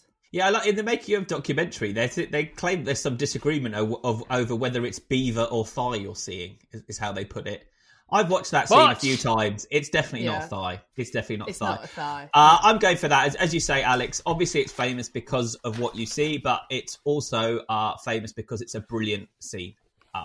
Interrogation scene for all the reasons we've already said. Vicky? Yeah, that's a third from me. Interrogation Fanny, for sure. And then your MVW, Alex.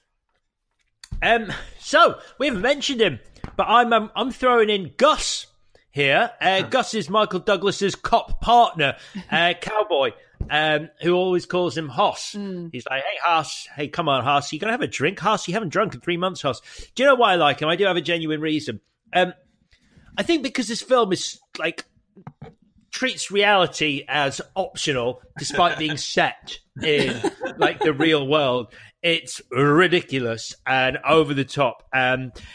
He actually grounds the movie in some semblance of normality as a fairly normal guy. He's quite a sympathetic character as well. I quite like that. The fact he goes to the country and western bar in his Stetson and sits on his own drinking and getting drunk alone. And it makes it sad when he dies. But I think the film would just, without him anchoring it slightly, it would just be so alien that you'd be like, this is difficult to stomach as a thriller. Yeah. Chris, what do you think? Did you know, Alex, who Joe Eszterhas wanted to play that role?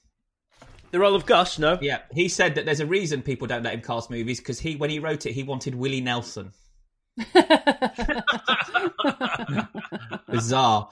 It's weird, like, because Paul Verhoeven wanted a big. Joe Eszterhas left the project for a while because he gave his script, and then Paul Verhoeven went, I want there to be a lesbian love scene in this, and Joe Eszterhas said it would be manipulative and unnecessary, and in the end Paul Verhoeven went, actually, you know what, you're right, I'm just being stupid. And Joe Eszterhas came back on bored. But Paul Verhoeven had a lot of power in terms of sort of like, taking the script and putting his own, as you'd imagine a director would, because Joe Eszterhas also says all his sex scenes in the script start with, "It was dark, you can't really see anything," which obviously is not the movie Paul Verhoeven made. But I am going, it's a bit of a tie here. Either Michael Douglas's plunging V-neck sweater in the club scene, or in that same scene, the way Roxy is dancing, which I think is amazing when she's having that dance off. It's like a precursor to Verhoeven and Joe Eszterhas' next film, Showgirls. It's just utterly bizarre the way she is dancing and couldn't be less sexy. So, that whole scene is a work of art. Yeah. Shit, that should have been my favourite scene. Bollocks. Yeah. I mean, I think I'm going to have to, I'm going to say MVW Sharon Stone. Just the things she has to say, the things she has to do, she does it with a straight face. She is, a femme fatale, and I love her, and she looks excellent, and inspirational. I think it's fair to say both these films, isn't it? Like, they're both brilliant blondes, amazing performances by both those actresses, and Douglas does them a really good job in support as well. Yeah, I agree. What would you change? I fancied Sharon Stone more. This is the age when I fancied like people I saw in movies. I fancied her more in Total Recall. Okay. Just saying. I really fancied her in Total Recall. She will be so relieved to know that. What would you change, Alex? I love a woman in a power dresses in a trouser suit. That's probably why. Oh, I wouldn't have thought that of you. That's interesting. Yeah. Sorry, what was the question? Change. Yeah. Same every week. And I'm going, what Chris says is his MVW. I'm picking as my change. That fucking outfit Douglas wears to the club. I mean, I know we are meant to, like, it's, you sort of, part of you is like, so Douglas is kind of like this, he's a bit of a slime ball. Like, the first thing he does when he goes around to her house is he watches her getting changed. You catch sight of a woman getting changed. You don't then go, cool, I'm just going to take a few steps forward, get a better look at that. Oh, she's totally naked. There's no shame. He's a sleazeball. And he's not cool. And he's a bit grubby. And, he lies on his sofa, drinking whiskey, watching Halloween. No. Hellraiser. Hellraiser. Sorry, yeah. Hellraiser, yeah. Yeah, with the big fetus monster. Yeah. But like, there's a level where I still need to be able to respect him, and I cannot respect him in that outfit. It's the fact that he's wearing it on the beach the following day as well. It's soaked in sweat. He was in a nightclub. That jumper is sweating. His M&S far too low V-neck is like knitwear. It's soaked in sweat. He's had to put it on the following day. Because he was staying at hers. He's got to do the walk of shame in his jumper. Right. I can't. It's too much. Although he is prettier in this movie than he is in Fatal Attraction. He's aged well. I think he's more attractive here. No, I disagree with you. I think he looks a bit knackered. It's only like 5 years, but he looks lovely in Fatal Attraction. Just like really? Yeah, really sexy. I met him at the premiere for Ant-Man, and he's very, very cool. Yeah. When you know that thing, like, and you don't get it with every actor, and whether it's because he reminds me of when I was watching, like, him like Romancing the Stone and stuff. He's like been a staple of like my cinema watching for so long. So maybe it's me, or maybe it is the fact that he is just old Hollywood, and like there is this like aura around him when I stood next to him on the stage, and you just sort of were like, fucking hell, this is Michael Douglas. And he's like, being all Hollywood, and you're like, oh, wow, brilliant.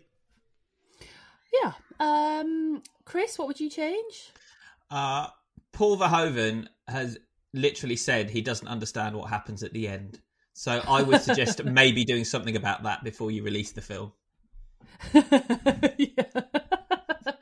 That's a good point. My change would be Michael Douglas has been accused and found not culpable for the killing of some tourists. So he's trigger happy as a shooter, yeah? And I would just have that sort of come forward a bit more. So when Michael Douglas's boss sets him on Catherine Trammell's trail, I think the boss should be saying, if Michael Douglas kind of unravels in all this because of Catherine Trammell and her sexiness, then at least he will get the confession he wants, which is that Michael Douglas shot those people on purpose because he's fucking quick to anger and he can't help himself. So it's like he's being set up by his boss at the same time as he's being ensnared by Sharon Stone. Interesting. But doesn't he kill those tourists because he's high on coke at the time, because he's undercover? Oh, yeah. But then he's got away with it, hasn't he? So, maybe you should be facing some justice for what you did. So his boss thinks he should face justice, and so he uses Catherine Tremell to get it. Interesting. Would you like a quiz? Yeah! Why not? Yay! Okay, this week's quiz, before we do the verdict, is called Good Sex or Bad Sex? I've selected What's bad a sex? handful I've never heard of it, never had it. What's bad sex? I'll show you. I've selected various erotic thrillers. I want you to guess it's very simple this week. Guess their score in percent on Rotten Tomatoes. Were they good sex? Were they bad sex? We don't know. You don't just have to guess whether they're good sex or bad sex, whether it was rotten or fresh. I just want to know who gets closest to the actual percentage score on each movie. So we'll start with one that you know. We've just talked about it. Basic Instinct. What do you think it got as a score? 92%. 92%? Okay. Chris? I am going to go... I think I'm going to go a little bit lower than that. I'm going to go 60%. Okay, 92% versus 60%. The actual score on Rotten Tomatoes is unfresh at 52%. No. This is a rotten movie. This is bad sex. Yeah, 52%. Chris, well done. You got a point. All right, we'll do the other one we were just talking about. What percent do you think Fatal Attraction got? You go first this time, Chris. I'm going to go 89%. 89%. I'm going to go 68. 68%. Victoria's closer. It is 76%. It's good sex. From 1993, a movie that Empire called an erotic thriller that is sharply unerotic and mercifully short. Body of Evidence, William Dafoe and Madonna. Oh, no, that is bad. I'm going to say 12%. Okay, 12%, Chris. Have you guys seen Body of Evidence? Yeah. Yeah. God, it's good. I'm going to go 7%. Did you just say, God, it's good? 7%. Yeah. Right. It is 8%, Chris. Well done. Bad sex. Bad sex. All right, moving to 1986 now from our old friend Adrian Lyne. Kim Basinger and Mickey Rourke in 9.5 weeks. Ooh. Chris, you go first. Oh, that is going to be, I would say, 40%. 63%. Victoria's right, 61%. It is good sex. Fucking good awful sex. Film. That is an awful film. All right. From 1994, this one split the reviewers. The Florida Sentinel said it soars because of the sizzling chemistry of Douglas and Moore, and the Chicago Tribune said pure and simple trash. It's good. It's disclosure. Good sex or bad sex? I fucking love that film. You what? Do you love it? Yeah, I do. I do. It's just bonkers. Poor Michael Douglas cannot catch a break. I am going to say, I bet it didn't do 57. 57%, Chris? I'm going to go 58. You wanker. Oh, raising eyebrows now. We can't see you, but it is 58% on the nose. Really? Bad sex. Bad sex. If either of you are cheating, then you will know, and ultimately it will come out eventually, and then we'll all know, and that will be upsetting. 1998 is where we're visiting next. Variety said Sly, Torridon original. And Common Sense Media said convoluted erotic thriller, not for kids. We're doing wild things. Good sex or bad sex. What percentage? Who's first? Me, isn't it? Wild things. Yep. I'm going to go 75%. 84. It is 63%. That's one for you, Chris. Good sex, though. People liked wild things. 63%. 2 more to go, and then we'll call it a day. Bruce Willis and Jay March, I mentioned it earlier. The Radio Times said, so awful it can't be missed. Colour of Night. 11%. 11%. Chris? I'm going to go lower. I'm going to go 5%. It's 22%. What? Victoria. Yeah. This is bullcrap. Before we go into the last one, you are both on 3. So whoever gets this wins. Our final movie is from 1993, and it is Sliver. Another Joe Esterhaus script, Sharon Stone. The filmcritic.com said director Philip Noyce's camera will leer at anything that clenches and unclenches with a steady rhythm. So gross. Makes me think of body horror. But what percentage did it get on Rotten Tomatoes?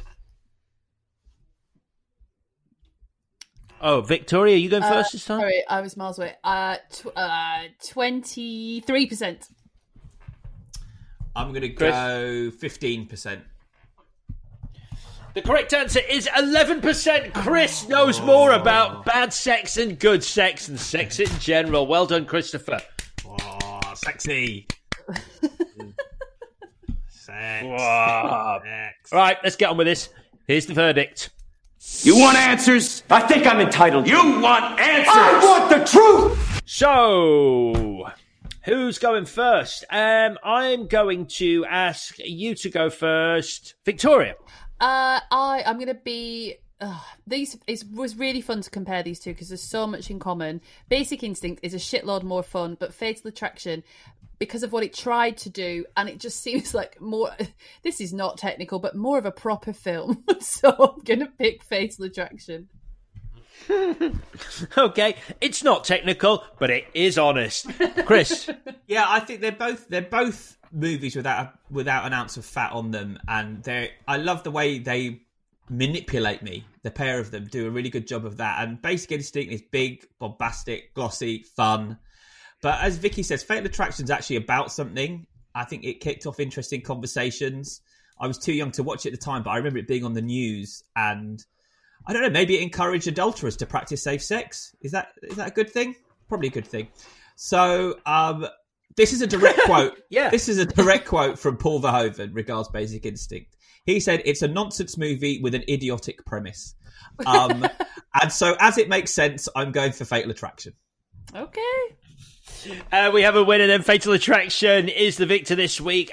For the record, despite the protestations of my teenage self somewhere through the mists of time screaming at me, I am too going for Fatal Attraction. Like I said, it actually was a great movie to watch as an adult that I hadn't seen before and had an effect on me. Yeah, I loved it. Fatal Attraction is 3 for 3 this week, an outright winner in the first week for 3 weeks that the movie Chris voted for has won. How are you feeling? Well, each week I was on the right side of history, mate, so I'm fine. Well, okay. Well, it's nice that... It's nice over here. What do you think, V? Are you enjoying being on the right side of history? The right side of history, strong words. But yeah, always. All right, whose choices is it next week? It is my choices, and Chris, what are we doing? I am going for... Alex, you have The Thing. Now, this is the 1982 version of The Thing. Netflix is currently claiming the 2011 version is The Thing, but we're ignoring that. So it's the 1982 version, which is on Amazon and Sky. I think you have to pay for it, though. And Vicky, I am giving you Hateful Eight. Okay. That is your movie. Oh, V. And again, that's one that Set you'll have aside to pick 6 up on hours. Amazon Prime. Bloody hell. Well, you've got nothing else to do. I tell you, every week I am so... I have never been more busy. I'm doing everything I always do in one room. But anyway... All right, and that is your lot. If you want to hit us up on Twitter, we are at ClashPod. Please do get in touch. We'd love to hear from you. And also, please do subscribe to us on Apple, Spotify, or wherever you get your podcasts. Thanks for listening, and we'll be back in a week doing The Hateful Eight and The Thing. Bye for now.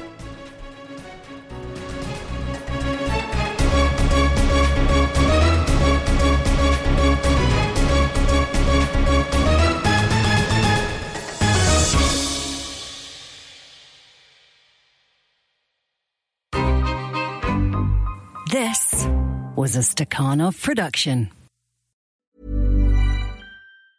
Planning for your next trip?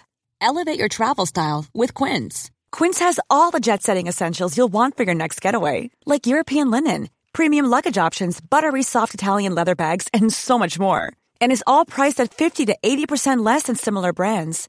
Plus, Quince only works with factories that use safe and ethical manufacturing practices.